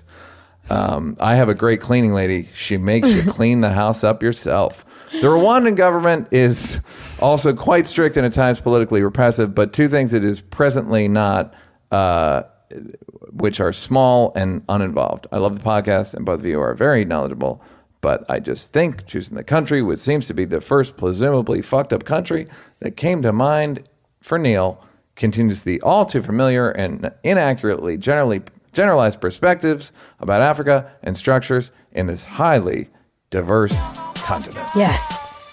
Signed, Trevor Noah. What? Yes. But in our defense, you went for Rwanda because of the genocide in the 90s. Yes. Right? I went for Rwanda. I actually thought about, when I read this letter, why I went for Rwanda. Because I had Ghana on my mind. Ghana on my mind. And Nigeria got that word in it. Oh. So I just let me stay away from it. And which leaves Chad, of course, who sounds like a guy. And it's not a dunk. And then there's North Africa. Again, I hear you, but also I hear myself. Right. No, he's got a good point. No, he's got a great point. I just mean the cleaning self-service is not a good government policy if you're trying to show how great the government is. Yes. So there you go, everybody. When you're done with Ghana, keep on walking to Rwanda. Bring a broom. It's on the other side of the country, from what I understand. You've got Hello, mail. Neil and Bianca. Thanks for the podcast. New active listener. Hey. You guys are great. Down to business. I grew up with a lot of verbal emotional abuse. I grew up in a lower middle class home, upwardly mobile. I'm one of three girls, each of us 2 years apart, born in 69, 71, and 73. My father was a drunk and a bully to all of us, my mom included. He's still a bully, and mom is still with him. He treats her like garbage. I've recently decided not to see them anymore, but still feel intense guilt. They didn't beat up or starve me, but I feel like garbage when I'm around them. I can't explain why, but being around them makes me feel pretty sick. Despite a lot of abuse, all three of us kids did well and surpassed our parents academically and professionally with zero parental support. We still all have issues, though. My siblings make me feel very guilty for hanging on to past abuse and grudges against my parents, so it's very hard to interact with them also, and I'd rather not. Is it okay to completely leave your family of origin behind and not look back? Why do I feel such intense guilt about doing it? Very conflicted. Can't think of a cute way to end this email. That was it. The first step is admitting that you can't think of a cute way to end the email. I've been pretty clear about this. Yes. Self-care, number one. And then everybody else, number two. So if it's just not healthy for you, don't do it. And just say, it's not healthy for me. Yeah. And without even the expectation that they're going to come back having learned or anything, to be like, this isn't healthy. That's not a good way to talk to people. I don't like that tone. But that's what families do, is everybody regresses. Yeah. You have a more Panamanian take on this. Middle Eastern Panamanian take. No, I don't know. We've talked about it a bunch before, but I think it'd be very hard for me to cut off my family, even though they wreck my head a lot. I just have I think I grew up with a bad sense of boundaries between people, friends, family. I don't have You and your mom feel like friends more. You feel more like girlfriends. No, I'm like her parent. Okay. So that we have tension because I tend to over police what she's doing a lot, and she's doesn't like it, obviously. Yeah. So we have our own Get out of the room. Yeah. So it's the roles are a little bit reversed there. But I think my issue that I've realized is, and I've said it before, growing up, I thought not having boundaries and being able to take it was strength. Like I can handle anything. Well, that's the thing that they trick you into thinking. Yeah. And it's actually weakness because saying to someone, hey, I don't like the way you make me feel and I need to take a step back, way harder, scarier, more uncomfortable to do. That's really, in my opinion now, that's the strength. The strength is if you really want to be a strong-minded person and consider yourself like, oh, I can handle anything, then handle boundaries because that shit's scary. Yeah. So I would say start your journey and start just getting familiar with what your boundaries are. Because sometimes you don't realize you needed certain boundaries or you didn't think it was possible to have boundaries with family because they're your family. And it's like, you're not allowed. You're not really allowed to say no, not today. Whatever your the boundaries whole thing is an exercise in a lack of boundaries. We're all in the same house. I have the key to your house. Right. No, open your door. It's just, it's so, I think you have to start the relationship with your boundaries and understand where they are, because that took me a really long time to understand. I don't like it almost reminds me of, I've never liked sweets, even as a kid. And I think I went to somebody's house when I was in the 7th grade, one friend of mine. And I was like, oh, do you have any soda or juice?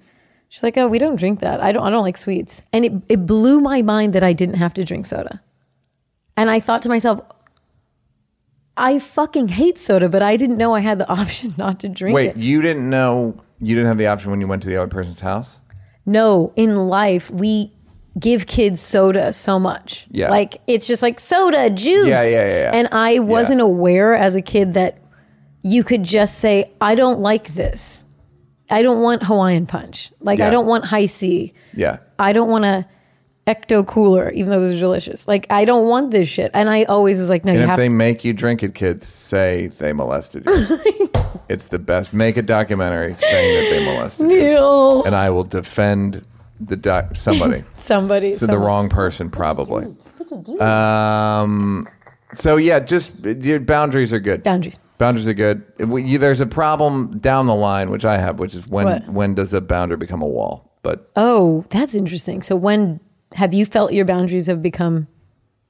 I used to be very codependent and have no boundaries, and then I overcompensated by having strict boundaries and strict rules, and if you can believe it. Wow.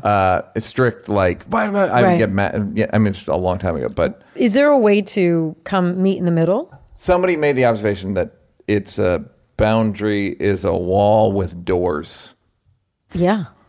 So, But how do you go from not being with your rules? You feel it out. What is have you worked on it? I feel like you still need to work on that. Well, that's between you.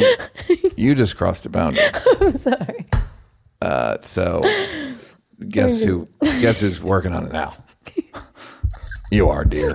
Goodbye. You've got mail. I'm one of those people you described who's against D'Elia. He probably can't ever win me back. Did you notice in D'Elia's video that he didn't mention any of the reasons why people were mad at him? No one was upset that he was hooking up with his adult fans. He wasn't canceled because he cheated on his fiance. It was the flashing, coercion, and inappropriate interactions with underage girls that upset everyone. He didn't mention any of that in the video, not even to deny it. D'Elia saying all my hookups were consensual and legal was the closest he came to acknowledging the actual reason he was canceled. The rest of the video was just self-flagellation for a sex addiction no one cared about. Like Neil said, most guys would message tons of women if they were in D'Elia's position. And as a woman, I'd argue that most women wouldn't care. Seemed odd to me that neither of you guys mentioned how D'Elia's video was an attempt to change the narrative from man who grooms teen girls to man suffering from sex addiction. Any thoughts on that? Bianca, you have a lot to answer. I mean, I can respond to this. I don't. We can both respond. Go Yeah, ahead. I don't think he groomed teen girls. Oh, I don't know about all that. I don't know. I just don't think he groomed teen girls. I don't think that there's proof of him grooming teen girls, and I think that when he said it was legal and consensual, I think the girls that he messaged the minute he knew they were underage, he stopped messaging them. So that's what I saw. But I think I saw the same thing. I saw him respond to, "Oh, you're not legal." Yeah. Okay, whatever. But I don't think that's the point. I think it's, let's just say his opinion was, I didn't groom anybody. Like, say, like, hey, I got canceled for X reason. I didn't do these things. Like, at least, I think what everyone is saying, and I heard this after we talked about it, and it made me think, was, hey, go. Oh my God. Go. He doesn't like us talking about Dalia. Hey, go. What if there's an earthquake and he's sensing it? That would be so great for the podcast. Go.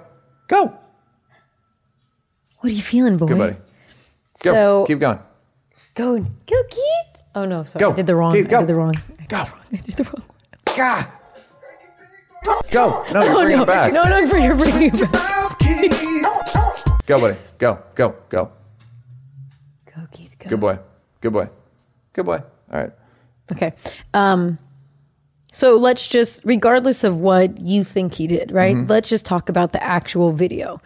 They're right. Like, he didn't really address much. He said he's cheated, and he did say stuff about like having, like, I've only had consensual sex. Yeah. So he didn't really just like attack head on the allegations or the things that got him canceled. Do you think, if you're going to make a video after all this time, maybe it would have been more fruitful to just attack the elephant in the room? Because I do feel like there was still an elephant after the video. You know, it's not like he didn't say. Yeah, I just thought he covered it. I thought by saying legal and consensual, right, and that they released somebody released the proof of him going, no, thank you. Why not say, I didn't do the things that I didn't groom anybody. I didn't do it. If you like, why not this do is that? Where it gets into this emotional thing of like, well, I wanted, it's like the guy's been in the penalty box for a year. He lost a lot. They're also he didn't lose anything. He's already lost a lot, right? Right. So I just feel like everyone wants these a la carte or like, they want apologies to their specifications, you know? But if you are accused of something, isn't it better to say, if you're like, I didn't do this shit, isn't it better to not talk about what's going on with you, but just at least clear cut say, I did not do this at all. I did not groom anybody. Like, because there was specific words attached to it, right? So why not just hit them and be like, partially it's, I'm sure a lawyer told him, like, don't say this. You may want to stay in this area, stay out of that area. I don't know if that's applicable to this. But that's when we were talking about, it's like, how does someone, let's just take it away from Dalia. Because I'm just asking, like, just all the questions. What do you do in this situation, you know? Yeah. So let's just take away from him. What do you do when you're saying I'm innocent and these allegations, and the court of public opinion has already made you guilty? Do you go after it? Do you say really plainly, like, I didn't do any of these things? Or do you just kind of say your piece with it and not have to do this dance? Or I don't know. Like, I'm just trying to understand what's the right way to go about it. Because this person's saying he should have attacked the allegations head on.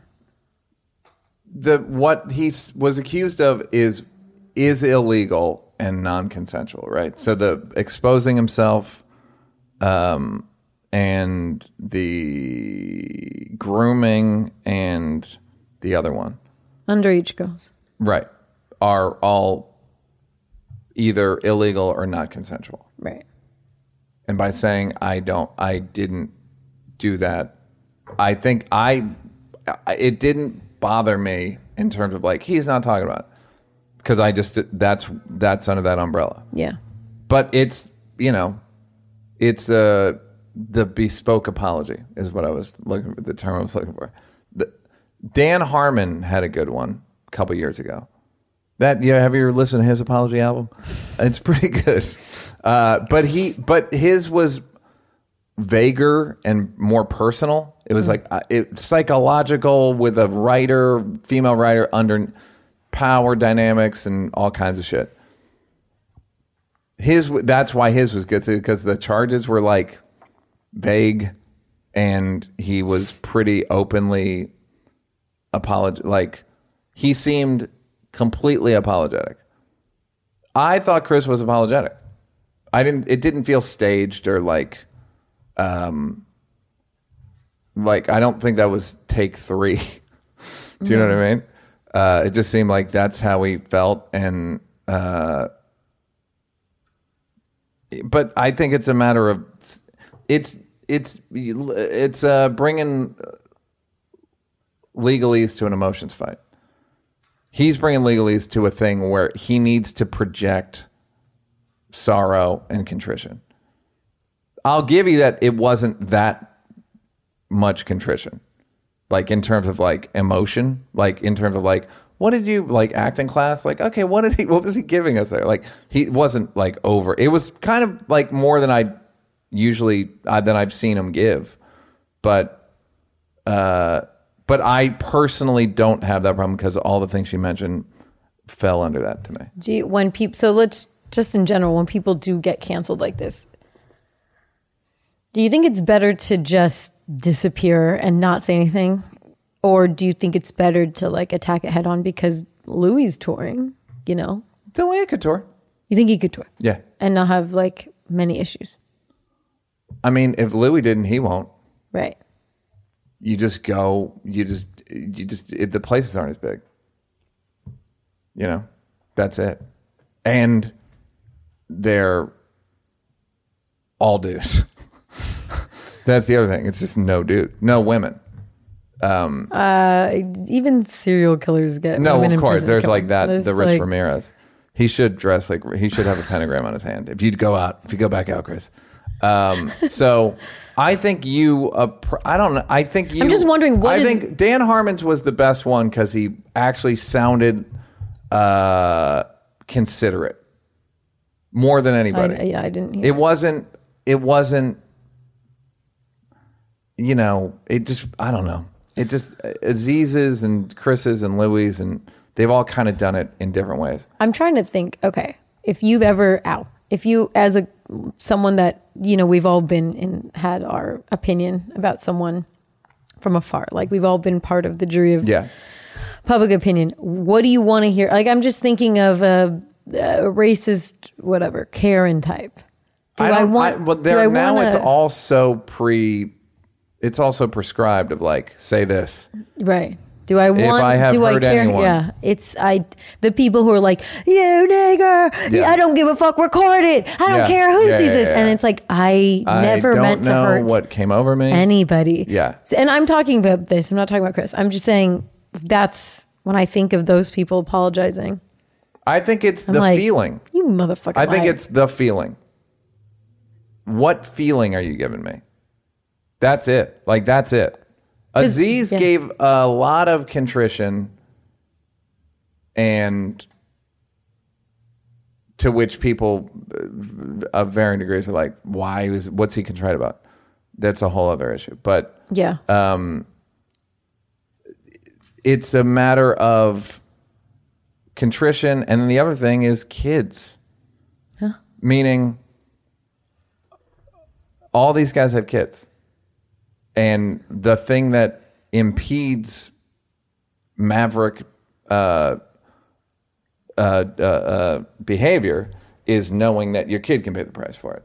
So, Chris obviously being a new dad is probably like I need to provide, and so when people are like they should have gone on, it's like they don't, you know. Aziz doesn't have kids, but Aziz wanted to be accepted back in the winner circle. Right. Aziz, I feel like we're in the Wild West of like, what do you do when you're on the other side of things? Yeah. I mean, it's, you know, do you just say, well, I had a good run? Because entertainment is so reputation based. It's not like he's getting chased out of California, you know? It's reputation based. So I don't know. It's weird. It's just a weird beast. Like what to do with your reputation, how to repair it. Yeah. Is there some reputations that are beyond? Or also we also forget shit very quickly. If you got a hit, you got a bop. If you got a bop. There's no, Dan Harmon's was good, but there's no real good, clear way to do it. Sit, buddy. Sit. Buddy. Sit. Okay. Are you talking to Will or Keith? Sit. Or Kevin Hart. Goodbye. You've got mail. One more? What do you want? One more? Yeah. What's going on? Y'all been listening since day one. I'm 26-year-old black male in a relationship with 26-year-old white woman. The other night we had a discussion about Rachel Dolezal not being able to get hired. Did we read this? Since she was discovered not actually being black. I told my girlfriend that as a black person, I wouldn't take a course about African or African American studies taught by a person that wasn't black. She thought that this was closed-minded of me, and I was completely confused by that. What do you guys think? Appreciate y'all. Take care. This is similar to gay people should only play gay people.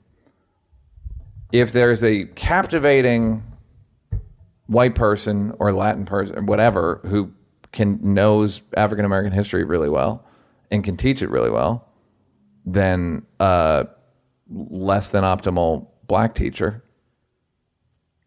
What do you mean less than optimal black teacher? They're just a worse teacher. Or maybe they're there's less not persuasive available. No, I'm saying like literally A, B. Okay. African American studies. White woman who's very charismatic, very knowledgeable, very just shit is open and just a good teacher. And a black person, same accreditation in terms of education, not as good a teacher. I don't know. That's a tough one. Right, but I don't think it's open and shut. I don't think it's like, gotta go with the black. You can still take the lessons that the white person tells you. I don't know. I've had a lot of college professors, and sometimes even if you read on like ratemyprofessor.com or whatever the fuck it is now, sometimes I've had bad teachers that I've gleaned plenty from that weren't that persuasive. I don't know. I think I would prefer. Right, but they have the same knowledge. No, I understand. But there's some African American history. The black woman's going to have knowledge the white person doesn't have it all. Obviously. Right? So there's an ad. I mean, if we're going to get the same history, if you're talking about like history up until the time they're both born, let's say their history up to black history up to the civil rights movement. Neither one of them were alive. Right. To me, obviously I'm biased because I've said shit that ended up in Black People's Act. Yeah. That was based on a historic thing that they didn't, you know what I mean? Like, so I don't think that it's worse once the person has the knowledge. Who gives a shit where they got it? Okay, so for example, there's a few classes, a German class and a French class, and maybe it's a little different, but I had two particular teachers that were American, and they were worse teachers. Right, but that's a different I know thing. It's different, but they knew, they were exactly proficient in French than any other teacher, and in German than all of my other teachers. The American woman was the head of the German department, but still she was the Führer. Go ahead. I got much more from the German teacher, and not because, pronunciation or technically, no, I didn't get much more, but they taught with a familiarity that the American person couldn't.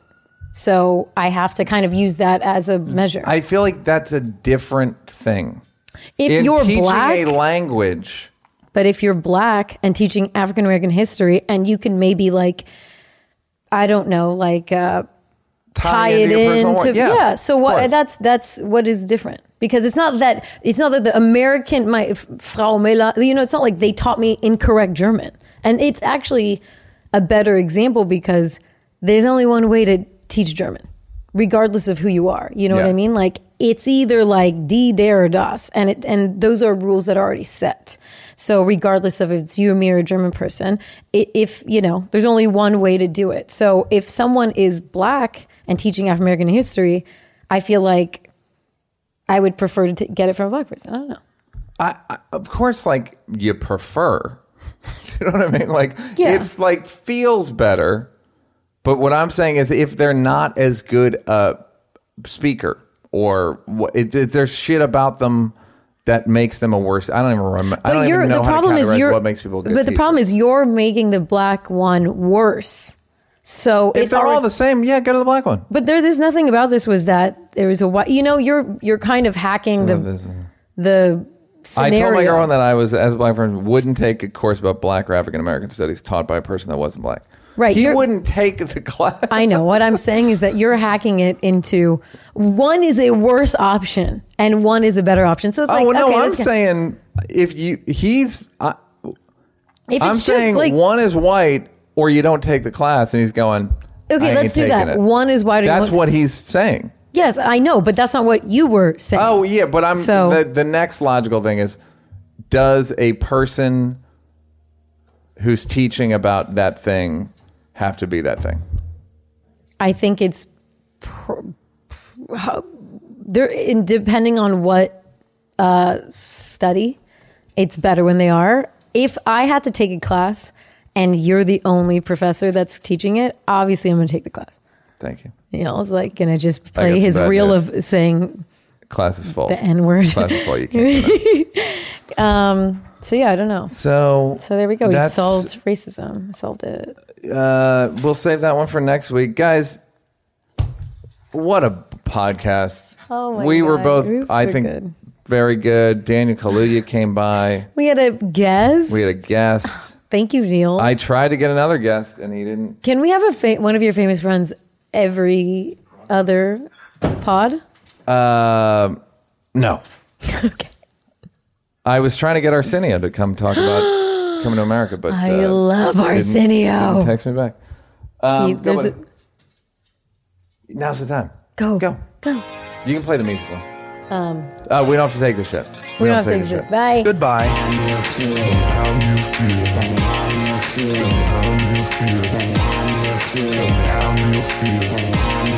Tell me how you feel.